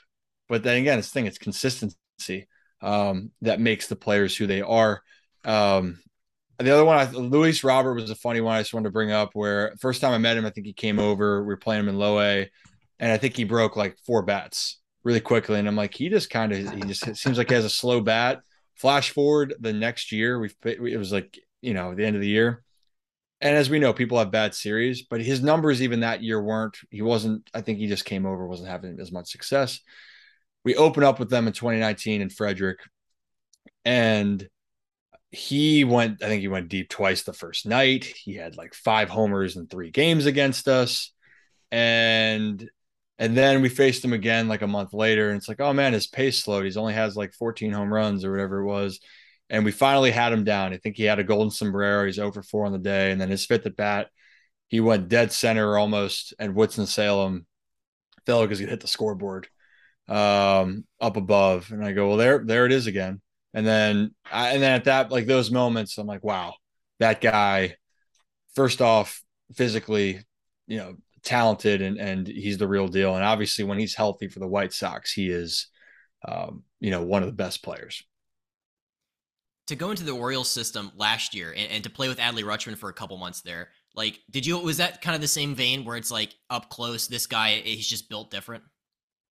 So, it's funny. He's not the second player that I was mentioning with Soto that I had the wow moment, but it's not. I was telling people, so I went on a pregame show here in Baltimore. Adley, I think because he was like he's the number 1 overall pick. Everyone knew everything about him. So the expectation for him already was, you're really good. And when I watched him, I didn't have that thing of that moment of being like, oh my, blown away. But as we know in baseball, as you get to the major leagues, some guys can get to the majors off of being really good at one thing, or maybe you're good at two things, and you work on that, you try to perfect that and be so consistent that that's what gets you to the majors.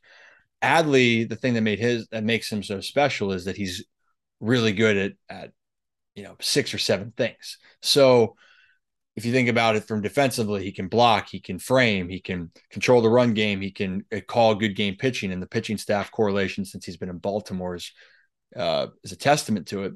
But then offensively, he has a great eye. He's the ability to bat to ball, but it's nothing where I go like, wow, it's unbelievable. And he has the talent. That's not what I'm trying to say, but you see what I mean? He came in kind of as that, but what makes him stand out at that position is just the multiple things that he's good at, where some people struggle to be good at one or two. The one where I had the wow moment is Gunnar Henderson. And I've only had it with 2 people, and it's with Soto and Gunnar. And that's going to be interesting to see what happens, because Gunnar's 21 years old. But that was the thing, is he was doing things at 19, and I didn't even play with him. I just spent time with him in spring training, and just raw skill was flat out impressive. And what he was able to do, and then watching him the last 2 years, and I was right about Soto, and I could feel it, and I had that same feeling. So I'm going to go with my gut on that Gunnar is going to turn out as a extremely special player for the Orioles. The Orioles just seem like they're so solidly built up the middle now. Obviously, with Adley and Gunnar, who's playing all over the infield now, which is great. He's hitting homers. The hair's flying out of the back of the helmet. Like, are you just watching what the Orioles are doing right now and how much fun they're having? And you're like, this is a team that's solidly built for the future. Yeah, absolutely. I think what makes it so more like what makes me happier for them is the guys there, and no, there's no secret how bad the Orioles had been the last few years, and it was going to be expected, and even was expected this year. This is what was so awesome for them, is that expectations, there were none this year. It was still trying to figure out which pieces were going to be considered foundational moving forward, because you have some of these prospects coming up and you hope they work out, but the reality is they might not. So who on the big league team do you think can be a long-term piece? And Cedric Mullins played his way into that last year, and Cedric played with him. And in 2019, he got sent from the big leagues all the way from AAA to AA. And you thought maybe he was going to be on the way out. COVID hit. He regains his ground, and then he becomes what Cedric is now. So that's an example of that. But now, when the Orioles gained confidence and Adley came up in the pitching staff, I think that's what's been so incredible. But winning's contagious. And then once you can believe you can do it, and I think that's what's making this better, is that they forced their way into the situation. And now that they forced this unprecedented season, the confidence that they're only going to get better is even going to make them play better.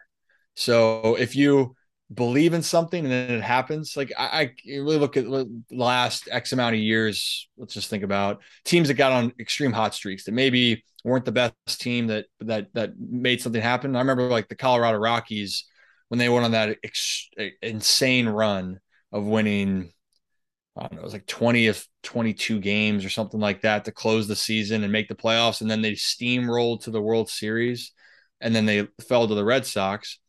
But were they the best team at the time? No, but they found a way to get hot and make it. That's kind of what the Orioles did. Not in that sense, but the Orioles just played so well that it got to a certain point in the season. And then once you're in it, all you got to do is get to August and be in the race. Because if you have hope, anything can happen. And now the Orioles, the series, there's 10 games with the Blue Jays, I believe. To me, those series against the Blue Jays are going to decide who's going to be who's going to get that spot between them. So Orioles are set up for the future. They got some tremendous young talent, and I'm excited, and I'm so just overjoyed that the guys that I've spent time with get to experience something after such tough years over the last 3 or 4 years. Tough's been an understatement. Yeah, I mean they were borderline unwatchable for half a decade, and then Mhm. to have them this year come back and be so relevant again, it's been so great for the city and the fans, and it's all people are talking about.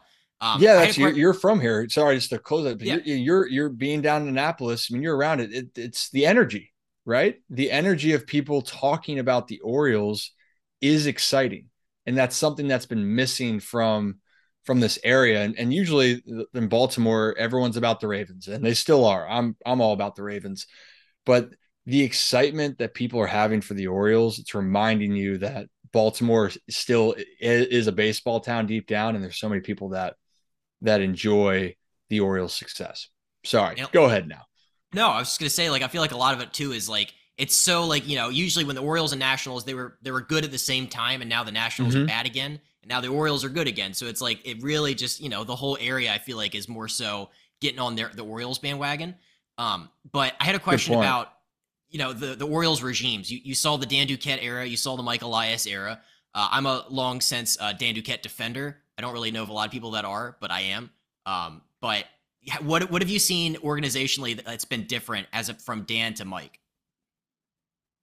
So it's interesting. Well, obviously, Dan came at a time, and for whatever, I think actually, let's see how I'll answer this in stages.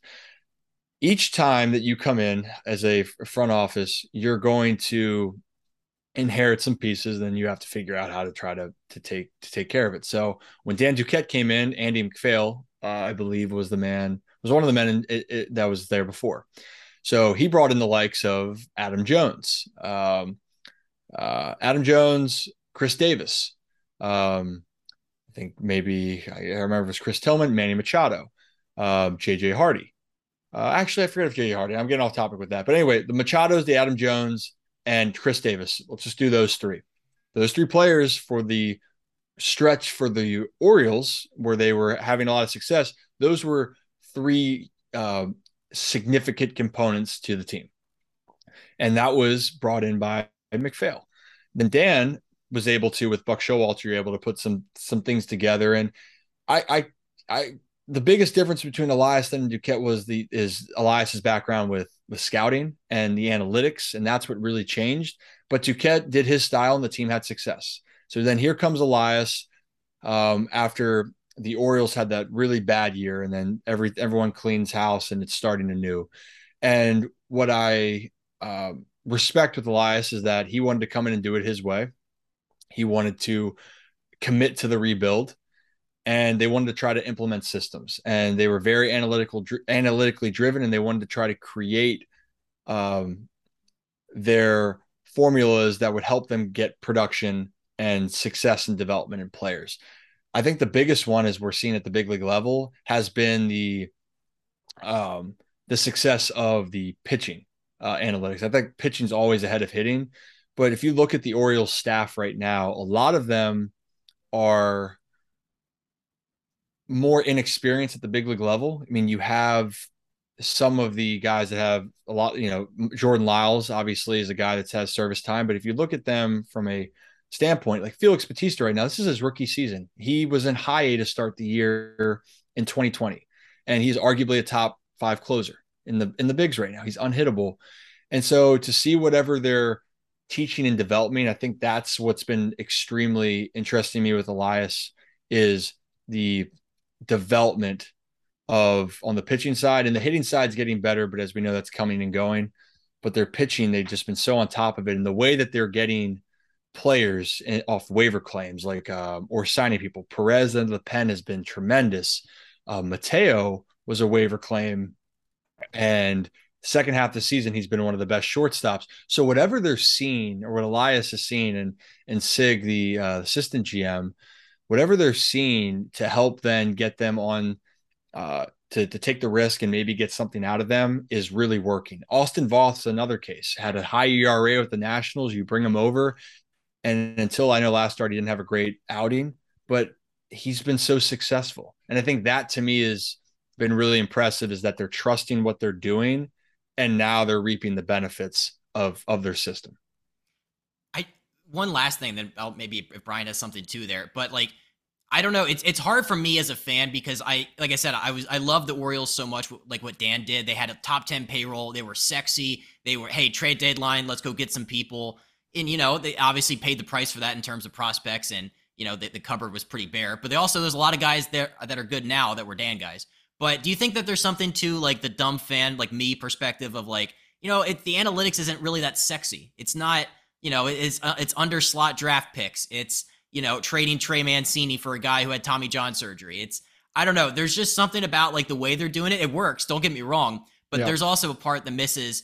Dang, it was fun to hit 275 home runs a year and re-sign Chris Davis. Like that's where I'm at with the Orioles. I love them still, but it's hard. Yeah, I will say so. And that's the thing is everyone has a certain feel of what brought them or what resonated to them with the Orioles. And that's the thing is Duquette and that team that they constructed was exciting for fans, and yeah, Chris Davis at that time, before the contract was one of the most exciting players, especially for the Orioles to watch. And you're right. They had a swagger to him. And for me, I like to not even get so analytical, but I am open more to understanding. And I do understand the role that it plays. I think we all do. This is going to be the interesting part now. And Elias has come out and said that he would like to spend more. And I do believe they're going to start doing that now that they believe the window. But again, it's how much you're going to be willing to open up the checkbook to bring certain names in. And, I also, too, if they're guys that you really believe, you got to give them chances to come up and play. Now, the Gunnar Hendersons, the Adley Rutschmans, the top prospects, they're going to have they're forcing their way in and you expect them to be, cornerstones for you. So I think this next year or two is going to be very telling as of how much Elias is saying about them bringing on guys, because the only thing I'll close with, to be successful again, and if you're going to be in a smaller market, you have to be willing to have a very strong system. Tampa Bay is, to me, the blueprint of like one of the best organizations. If you are going to decide you're not going to spend money, do it. Do what the Tampa Bay Rays are doing, but obviously people can't emulate that as well because everyone would do it. But Tampa Bay has done it. And look at this year. They've had all the injuries. You felt like they're going to fall off, and then they've won, 16 to 21 games now. They're 5 back of the Yankees, and they're looking like a postseason team. So the Orioles will have to make that decision. I think as a fan, I understand, I can feel it. And I hope they do spend some money, because that also will show you, just like other fans, hey, you want to win. You want to bring some guys in, they're going to bring some flavor. Like, I know it'd be great to bring in some high caliber bats and arms, but don't sell the farm, because if you start selling the farm away to bring in guys, like that was the thing with Mancini. It's hard to let it go, but it was a business decision. You had to do what you thought was best for the organization. And let me ask you too, Justin, would you rather short term hold on to something that's nostalgic and brought you some good feelings, or would you rather hopefully see the Orioles be postseason or World Series contenders for a 5-10 year window? I mean, I think Trey is probably the outlier in that case, because he is still the nostalgia factor is there, but also the production was still there. And then once they got rid of him, I was like, okay, this is Stowers time. And then they go out and get the guy from Tampa that they traded Brett for? Phillips. Yeah. And I'm like, well, that made me scratch my head a little bit. But I don't know. Sometimes I look at the DH production now and I'm like, I wonder if there's a guy in Houston that could probably hit some bombs. But yeah, I just thought that was an odd move to rip the leader of the clubhouse out for a high A pitcher that gets bombed, and then a guy who gets Tommy John surgery the day after or whatever. This is maybe a different perspective too. Trey is a tremendous person. And I think also, I'm curious for him if I was happy that the things were finally turning the quarter. It was bittersweet seeing him finally be a part of a team that's, you can feel the change, but also he was the face of it and had so many things going on. Maybe being removed from that takes pressure off of him, where he doesn't have to feel like he has to have the organization on his back. But again, guy's unbelievable. He's a great player, but a better human. And I know people might not love the Astros, but if the Astros win the World Series, I'd be ecstatic for them. But you're right. It plays at the heartstrings. But I think what the Orioles have built is putting them in a position now to make some big moves. And I think I'm going to predict that, Justin, you're going to be pleasantly surprised with guys that they could be bringing in the future. Okay. I hope so. I hope I'm right for you. If I'm not, you know what? You can get on me, or you know what? I'll take you to lunch and I'll buy the meal, or I'll buy you a nice steak. We'll go to dinner. I would love that. And then until then, we're just going to tweet at Ryan Ripken anytime something bad happens. Please do. Please do. If I'm wrong or you don't like what I'm saying, have at it. Get at me. And I'll respond respectfully. That's great. Yeah, there's so much there. Well, going back one, I love those teams you guys were talking about back in the day, the Orioles. Those teams were awesome. They hit the shit out of the ball. Manny this is a Manny Machado podcast. Manny, one of my favorite teammates. But I think what's interesting, really, when you're talking about the Rays, going back to one of my homes there, the Orioles are doing a great job. And with the waiver claims and adding these little pieces, and you mentioned Jorge Mateo, who I was with in San Diego last year, and poor Jorge didn't even touch the field at all for almost 2 months straight at one point, nothing. And you see what he's had a pretty solid season, honestly, this year. And I know he's done much better, at least average wise and stuff, since I think post All-Star break. But they're doing a great job with the prospects and the system and all that. And you're totally right about everything. And now they're saying they want to spend that money. And if they want to be like the Rays or be a little bit better than Rays, you're saying it's exactly right. They keep doing it, but they got to hit on whoever they spend that money on. Oh, no doubt.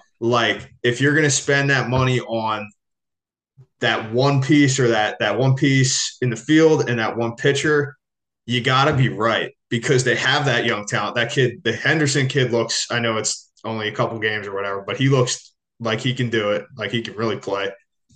Obviously Rutschman and all these other guys. So if you're going to find that spot where you're like, all right, we need, that big bat in left field or whatever it is, Judge, you can't swing and miss. And then all right, we need the top of the rotation guy. You gotta hit, and then it all comes together for sure. Because I'm happy for them. It's cool to see, having basically no expectations at all, and to be in this position. That's awesome. That's awesome for those dudes.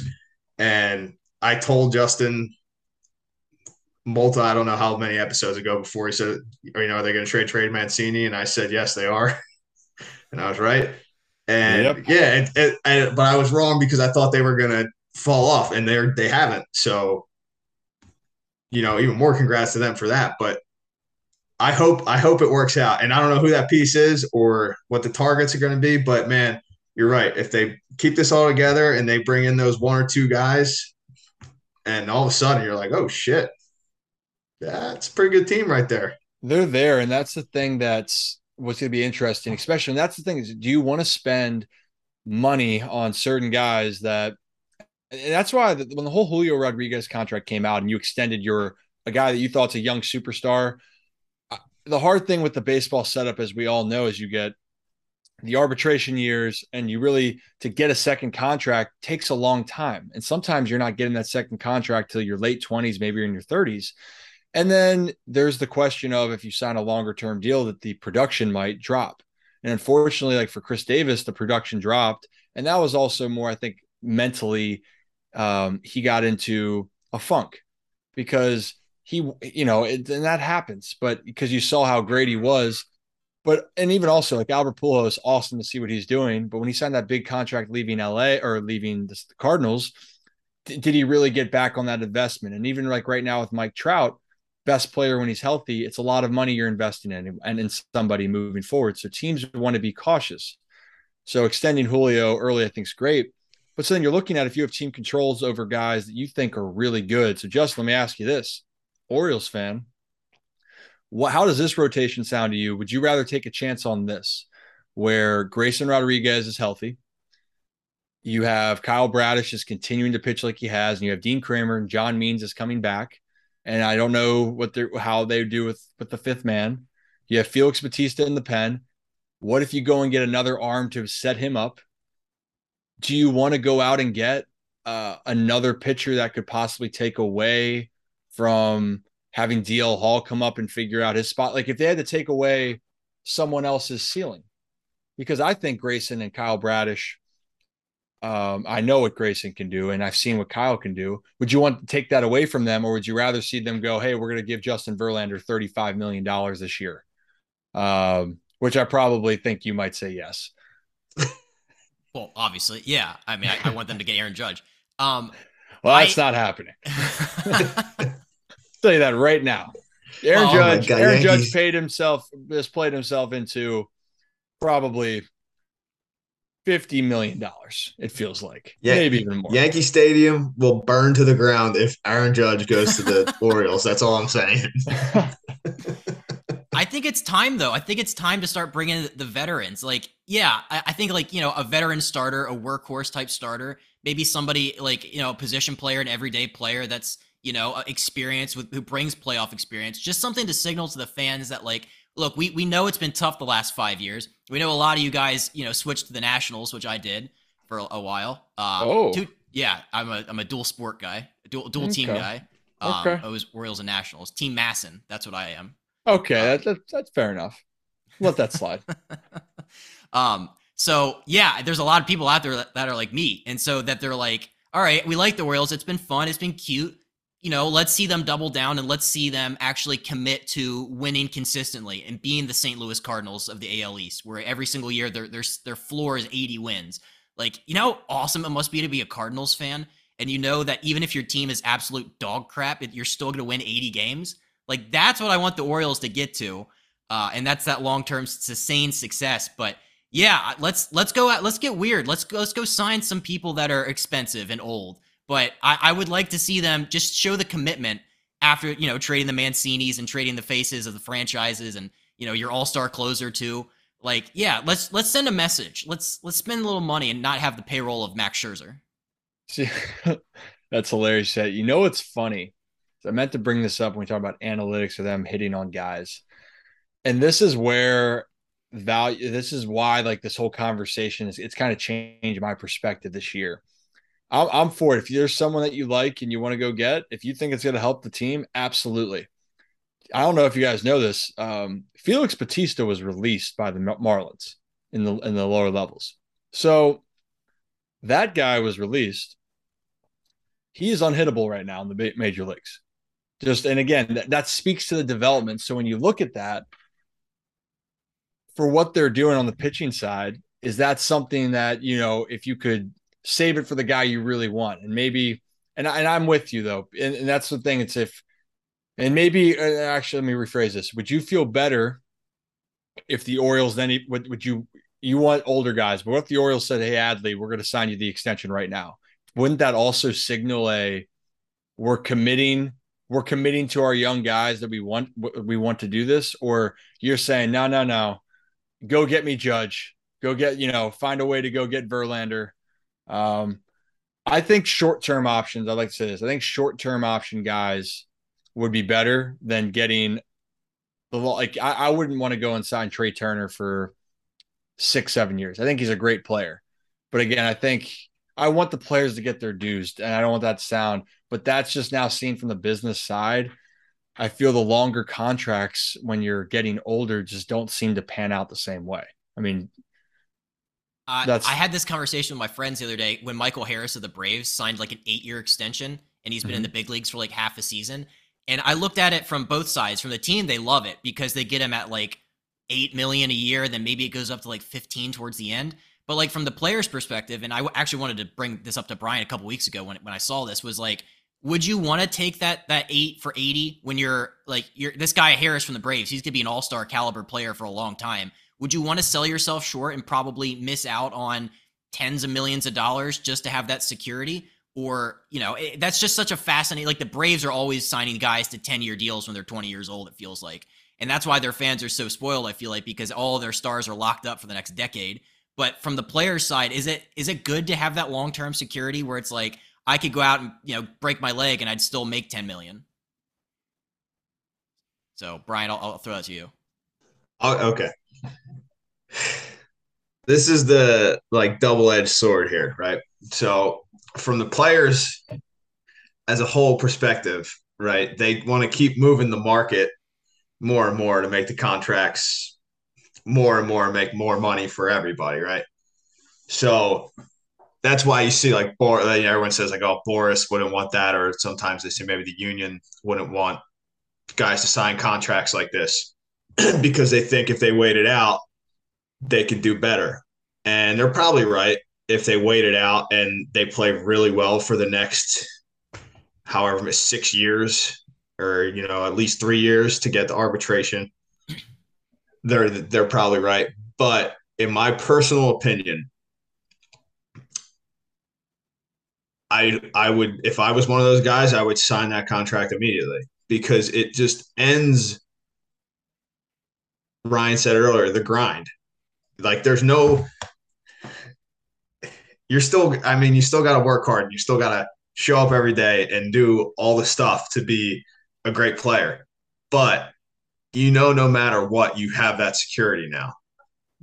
It's done. You don't have to worry about that aspect anymore. That doesn't mean there's not, and I said this to you before, Jay, it doesn't mean there's not pressure or that everything's just super easy and happy now because you signed a contract and you have financial security. It might make it worse, honestly. But at the end of the day, you know that you're going to be taken care of, your family's going to be taken care of, your kids are going to be taken care of, whatever it is. And you don't have to worry about getting hurt or what. I mean, look at Scott Kingery.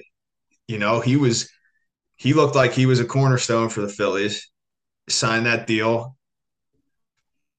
Hasn't panned out that way. And if he said no, I mean, where's he at now? He doesn't really have anything to show for it, probably. And I know of another example like that too. So to me, yeah, everyone rags on the teams for locking these guys up, but man, that's a lot of money. It's still a whole lot of money, and you're set. And yeah, the Braves, I don't know, the guys. I think it's more of a story because it seems like it's mostly the Braves that get this done somehow. So everyone's like, oh, well, what are they kind of blackmail they got on these guys? But I don't know. Those guys, they must like it there. Maybe the Braves are more open to throwing it out there than other teams are. Maybe other teams aren't ready to commit to their players that soon. I don't know. But it blows my mind when people rag on Albies and Acuna for taking those deals. Yeah, they're great players, but especially where they come from, man, that's you don't need anything more than that. They're good. So, and they're still going to get another contract. So it doesn't even, it's like they wanted security for and I think that's yeah. Everyone's situation is different. Is that you got to decide what's going to be best for you and your family. And for Albies, to your point, that was the one I was about to bring up. Everyone that's a steal. They robbed him. I go, well, Albies wanted the security right now. And I don't blame anybody for wanting to do that because it's your life. And the reality is you might not have that there tomorrow. And Brian, I want to ask you, and Justin, we can, just because with the Julio Rodriguez, the incentive-based deals now moving forward, because I think this is a way for teams. I think this is what's going to be happening. I want to hear your guys' opinion. I think that would be a great way to defend, to protect the teams, but also moving forward, the players can still earn their money, but it's really becoming how well do you play as the contract goes. I believe, correct me if I'm wrong, I did a video on this, but Julio Rodriguez got $200 million at least guaranteed. He can make up to $470 million, but after 8 years, the club can then choose to keep him, or they'll move to keeping him and let him try to reach those incentives, or they can opt out of it. So it can range, the contract can range now from $200 million value to 470. Do you guys think that model is something that should be considered or implemented moving forward? The incentive things is definitely interesting. So here in Japan, incentives are part of the contract. And that's pretty standard for at least the foreign. I'm not sure about the Japanese players, but for the foreigners, it's definitely standard. You get your guaranteed money like that, and then you know you get the extras added on for whatever it may be.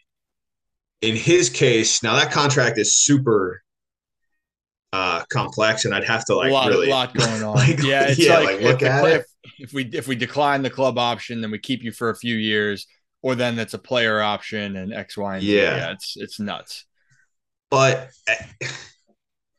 from a player's perspective, if that would make the team feel better about at least guaranteeing me that much money beforehand or guaranteeing me, a certain amount of money beforehand, it sounds good, but I don't know because it really is like an outlier right now. So maybe he's unbelievable. First of all, what a great player he is already. But it's one season, and you assume he's going to get better and better. But I guess from the team's point of view, they're like, well, there's always the chance. So they're trying to protect themselves. So I do see it could be a win-win for both sides. I could definitely see that. And I do think it takes some confidence on Julio's part to sign that deal or agree to those specific incentives. Mm-hmm. I was trying to look up the details of Julio Rodriguez's contract when you're talking about that, and it still doesn't make any sense to me. It could be anywhere from a 9 to 12 to 15-year deal. It could be worth up to, Jeff Passan's tweets were just, were not making sense to me. But I'm curious from like a player's perspective, like how many guys would be open to having that kind of deal where it's like, I'd rather just have like the flat deal where it's like, if I have a down year, I still get my money, but it's like, betting on yourself is something that I don't know. Are guys more receptive to betting on themselves now after seeing this, you think? Well, that's that. I think that's the thing that's up for interpretation is because I think it's just the way that the style. And Brian, you could or this. I want to hear. I'd love to hear your opinion, but I feel because of the process of major league contracts and the way that things going through arbitration and waiting for so long. It's not that I feel that guys don't want to bet on themselves. Like in this case, Judge bet on himself, but someone was still going to pay Judge. Whether or not he had a great year, he was going to get paid somewhere because someone was going to value them. With this type of contract, with being so young, you're right. You don't know how it's going to pan out, but most guys want to try to get that value up front because they feel like they had to grind that whole way to get to the point of where they're at. And they believe, and they deserved it. They earned it. But it's saying, and as we all know, as you get older, yes, some of the freak athletes or the phenomenal players, like, seeing what Scherzer's doing into his late 30s or Verlander, to 40. But these are the 1% of the situations where guys are going to be able to have those types of deals. So that's just kind of my take is that the incentive base when you sign a contract when you're 30 for this type of deal, I don't think makes sense. But when you're in your prime years, yeah, it makes sense because you believe that if Julio Rodriguez believes he can finish and be an MVP player and win an MVP or be in the top 5 or whatever it is, yeah, bet on yourself. But if you're a guy that's signing when you're 30 years old and what are you going to do over your next 5? Can you be an MVP player over the 5 or 6 years? You hope so. But the reality is that your body might not react the same. So I don't know, Brian, if you felt or how you feel about those situations. No, I totally agree with you. And I think there's probably little parts to contracts that have some sort of incentives in there that we probably just don't hear about, is my guess, as much because they're one, not a 21-year-old superstar or whatever he is now, 20, 21, whatever. And two, not as complex as this particular deal. But, it's you're getting to JA's point, you're getting that guaranteed money, doesn't whatever it is for that season, and then the escalators add on to it, or they pick up options and all that other stuff. But that's it wouldn't be my first choice personally if I was laying out a contract or what I wanted.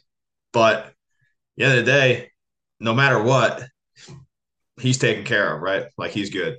If he only gets $200 million, I think he's going to be just fine. So same, it's what we've been talking about. It's security. If you're done grinding, and now you just go out and play as much as you can, really. What about the point too, where it's like going back to Harris, because that was the one that I really was like, he's like an MVP caliber player. Granted, he's only played half a season, but isn't there something also to like the fact where it's like you only have a certain amount of like prime years, and you only have a certain amount of time to make the most amount of money that you can? And I know his contract takes them all through arbitration, which teams are just going to rip you to shreds and try to pay you nothing. But like, I don't know, the Braves love it. I'm sure Harris obviously loves it because he signed it, but it's also like, I don't know, I kind of feel bad because like this guy, if he could hit the open market when he was supposed to and not have signed that contract, I mean, he'll probably make way more than the $8 million per year that he's going to be making at the the prime years there. So that was the only thing I thought about was like, dude, get your bag while you can get it. Get the biggest one that you can. I think for him, he's what, 21 too, or 20? Yeah, he's young, right? Yeah, So very young. 8 years. I mean, he's still going to get a nice deal after that. So assuming he plays like it seems he can play, because he's been absolutely electric so far too. So from his perspective, he'd be like, shit, I got 80 mil in the bank. I'll be 28 or 29. Pretty good. Okay. I mean, yeah, he might not get that 7-year deal, maybe at that time. Who knows what's going to be the thing then, but another 3-4 year for however much. I mean, I'm sure he's going to get that. And then you're still good, but it's now Atlanta knows. It's also like Atlanta has these dudes locked up, and they're like, okay, so who can we go get here? Or we have this much money now. It's just like, I don't know. I feel like it makes everything so much simpler from both sides. And the last thing I wanted to say was, in at least in well, all their cases, but Michael Harris's case, he was playing really well, but you kind of still never know if you could just get sent down for something stupid sometimes. So if you take that deal, you basically know that's not happening anymore. So you're like, oh, well, that's good. It would be a shock or a very big surprise if they were to do something like that. But at the same time, now you're like, don't even got to worry about it. It's done. Okay. In my opinion. Yeah. Take the Can't money. blame. Can't blame. No matter what it is, you cannot blame guys for doing. Taking a deal that they believe is going to help them. Security in a sport where, in a career profession where there's no guarantees that things are going to work out. They made the decision. The Braves seem to have a good rapport with guys understanding that, or have guys that are willing to do that. So you're right. Harris could make more, but he wanted to make sure if the worst case went wrong, that he was going to be, him and his family are going to be in a great situation. Yeah. No, I mean, you guys are exactly right. You've actually swayed me, which is rare. Didn't dig my heels in on this one. So perfect. As we kind of wrap up here, as we look towards the playoffs are going to be starting soon, like who are a couple teams that you're most scared of? Like who are some teams that you think this playoffs are going to make a deep run?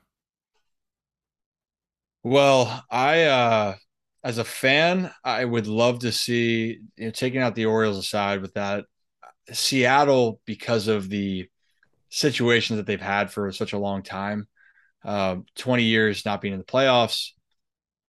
They're the only team that hasn't gone to a World Series. I think it'd be great to see them, but they also do have the build to last. So I would love to see Seattle to make a run. I like what the Cardinals are doing a lot in the NL. I think if we're going to take away the giants over there of the Mets and the Dodgers and the Braves, which I think are all teams that probably people would favor the most. The Cardinals are just that team when you get to September or get to October that if they're there, you feel like they are their pedigree in the playoffs just kind of speaks for itself. I know it's different management, but always when I think Cardinals and what they're doing, and you have some great players, and you have Paul Goldschmidt, you have the MVP on your team, you have Jordan Montgomery acquisition pitching so well. I think the teams to watch would be the Cardinals and the Mariners. And also, I'm not going to sleep on the Tampa Bay Rays. I think if they're in, I don't want to play Tampa if they're in. That's just my my take for the teams. But yeah, big Mariners podcast over here too. So we're definitely, Brian's been pulling for them. I think he had them in the World Series at one point. Oh, really? Hop on the wagon. I think I didn't have them in the World Series, but I had them winning the AL West. But the Astros just refused to ever stop winning, so they're not going to win the AL West. But they're probably going to be in the playoffs at least now. Oh yeah, they're playing well. I had my my AL World Series pick is all of a sudden in the race. So the White Sox are back hot on the trail. Didn't look good for a long time this season, but that pick could come back. And my Yankees, I said the Yankees weren't going to make the playoffs, Ryan. That was one of my bold predictions. Ooh. And boy, was I wrong for a lot of the season. And I probably still wrong, but it doesn't look quite as bad as it did for most of the year now. So I got that going for me. Oh, okay. Fair enough. Yeah, that's yeah, the Yankees, if they miss the playoffs completely, I don't even know if that can be physically possible. But boy, is it stressful times. And you thought just when Aaron Boone and the Yankees, the pressure was off for the first 60, 70 games of the season. The stove's hot right now. And whether or not I think, knocking on wood, you think they'll hold on to the division.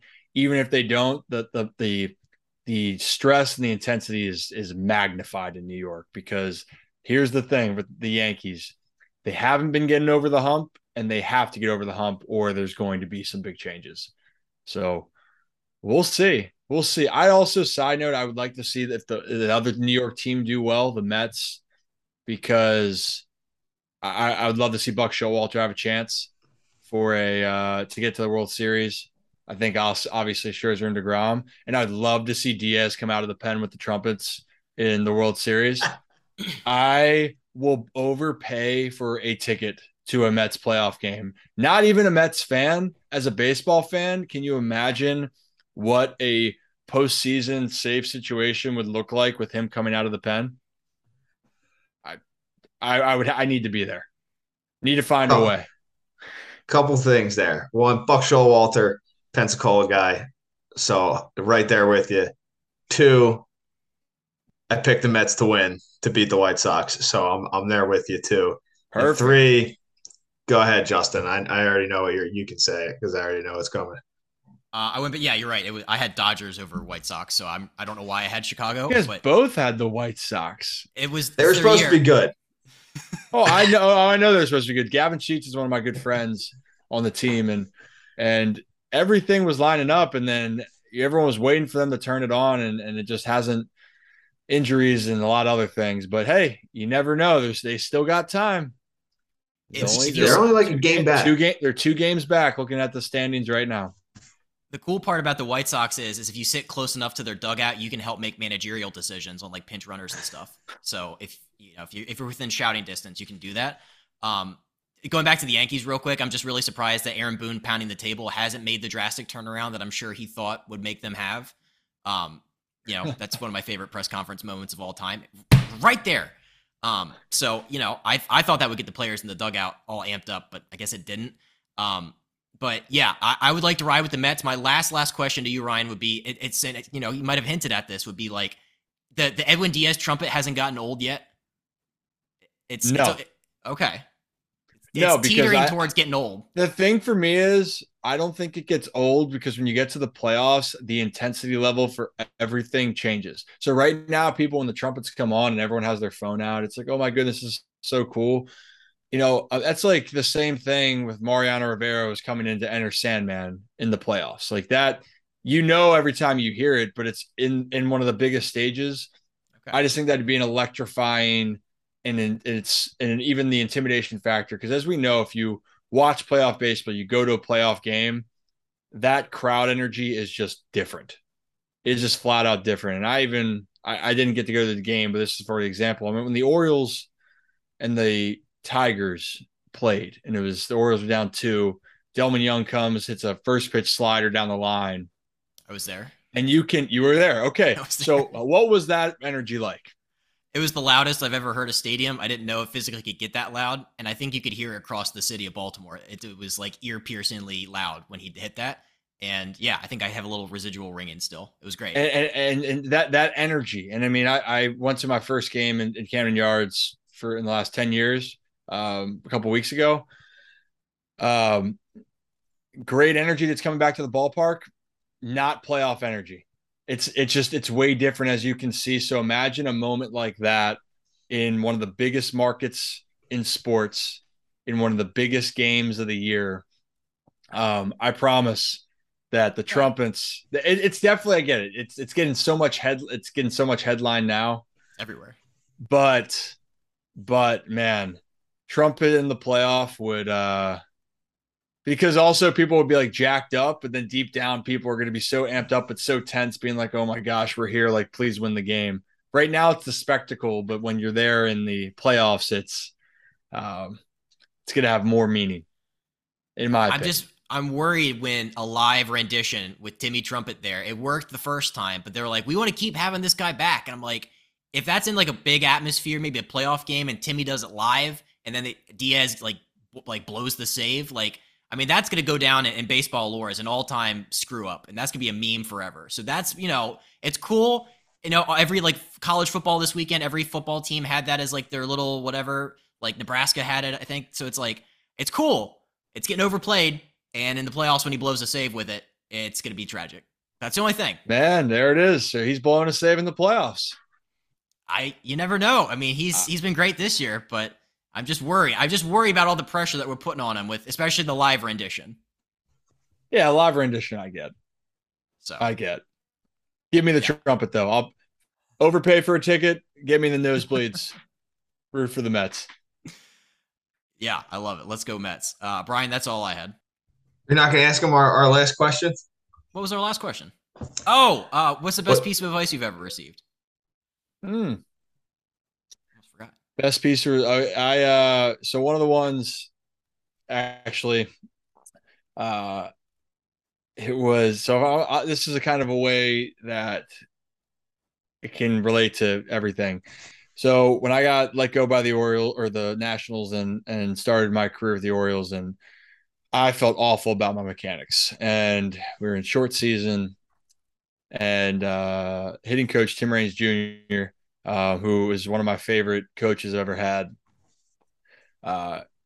The organization was trying to change a lot of things, and they just said, "Hey, we'll wait until the off season to work on stuff." And Rock came to me and just said, "Hey, we ain't gonna worry about it. We're gonna have fun." He's just such a positive, energetic guy, and I remember I was still struggling, and I was 0 for 2 with a game, and I was like 1 for 12 to start the year, 1 for 15, and really starting to press more. And I'm like, well, I'm going to blow my last opportunity.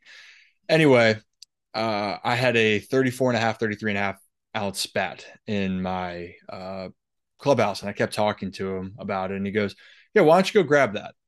And I go, Rock, I can't swing that, man. Like that thing is way too, that thing will swing me.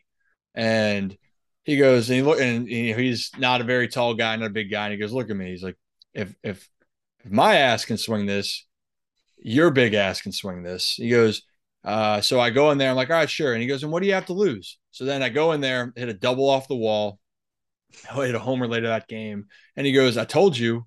And then he said, look, this is the thing you got to remember. Your mind He goes, no matter what's going on, he goes, you can feel terrible mechanically with everything, but your mind can impact whether you can have success. Doesn't matter anything else but your mindset. And I'm missing the full quote on it, but I just thought about that. I'm like, man, and I no matter what I did then the rest of the year, if I didn't feel good, it reminded me that I have to believe that I'm good. I have to believe I'm going to find a way, and that's okay. And I actually had the most fun. I felt the most confident. And that was a simple concept of there is nothing else in the world that, and all of us, we want to perfect what we do. But the reality is, how many times do things go right in our lives? Not very much. Or it's always a grind, it's a struggle. But what you can control is your mindset. And as soon as you don't have control of your mind or belief in yourself, it's only going to make the whole process harder. So I thank him for that, because I use that every day now of being, well, all right, I feel terrible about this, but hey, believe you can do it, and your mind will help you get to where you need to go. Love it. Yeah. So it was good. That is the truth. And he embarrassed me. He embarrassed me of saying I was 240 at the time. And he's like, 5'10", 5'11". So my pride was hurt that I couldn't swing the bat. But actually, to that day, then that's the bat I swung for the rest of my career. It was a log, actually. Ryan Zimmerman model. Shout out to him. Yeah. So that's a big one. Yeah. Well, man, Ryan, we really appreciate it, man. This has been awesome. Thank you so much for your time and just talking about all sorts of stuff.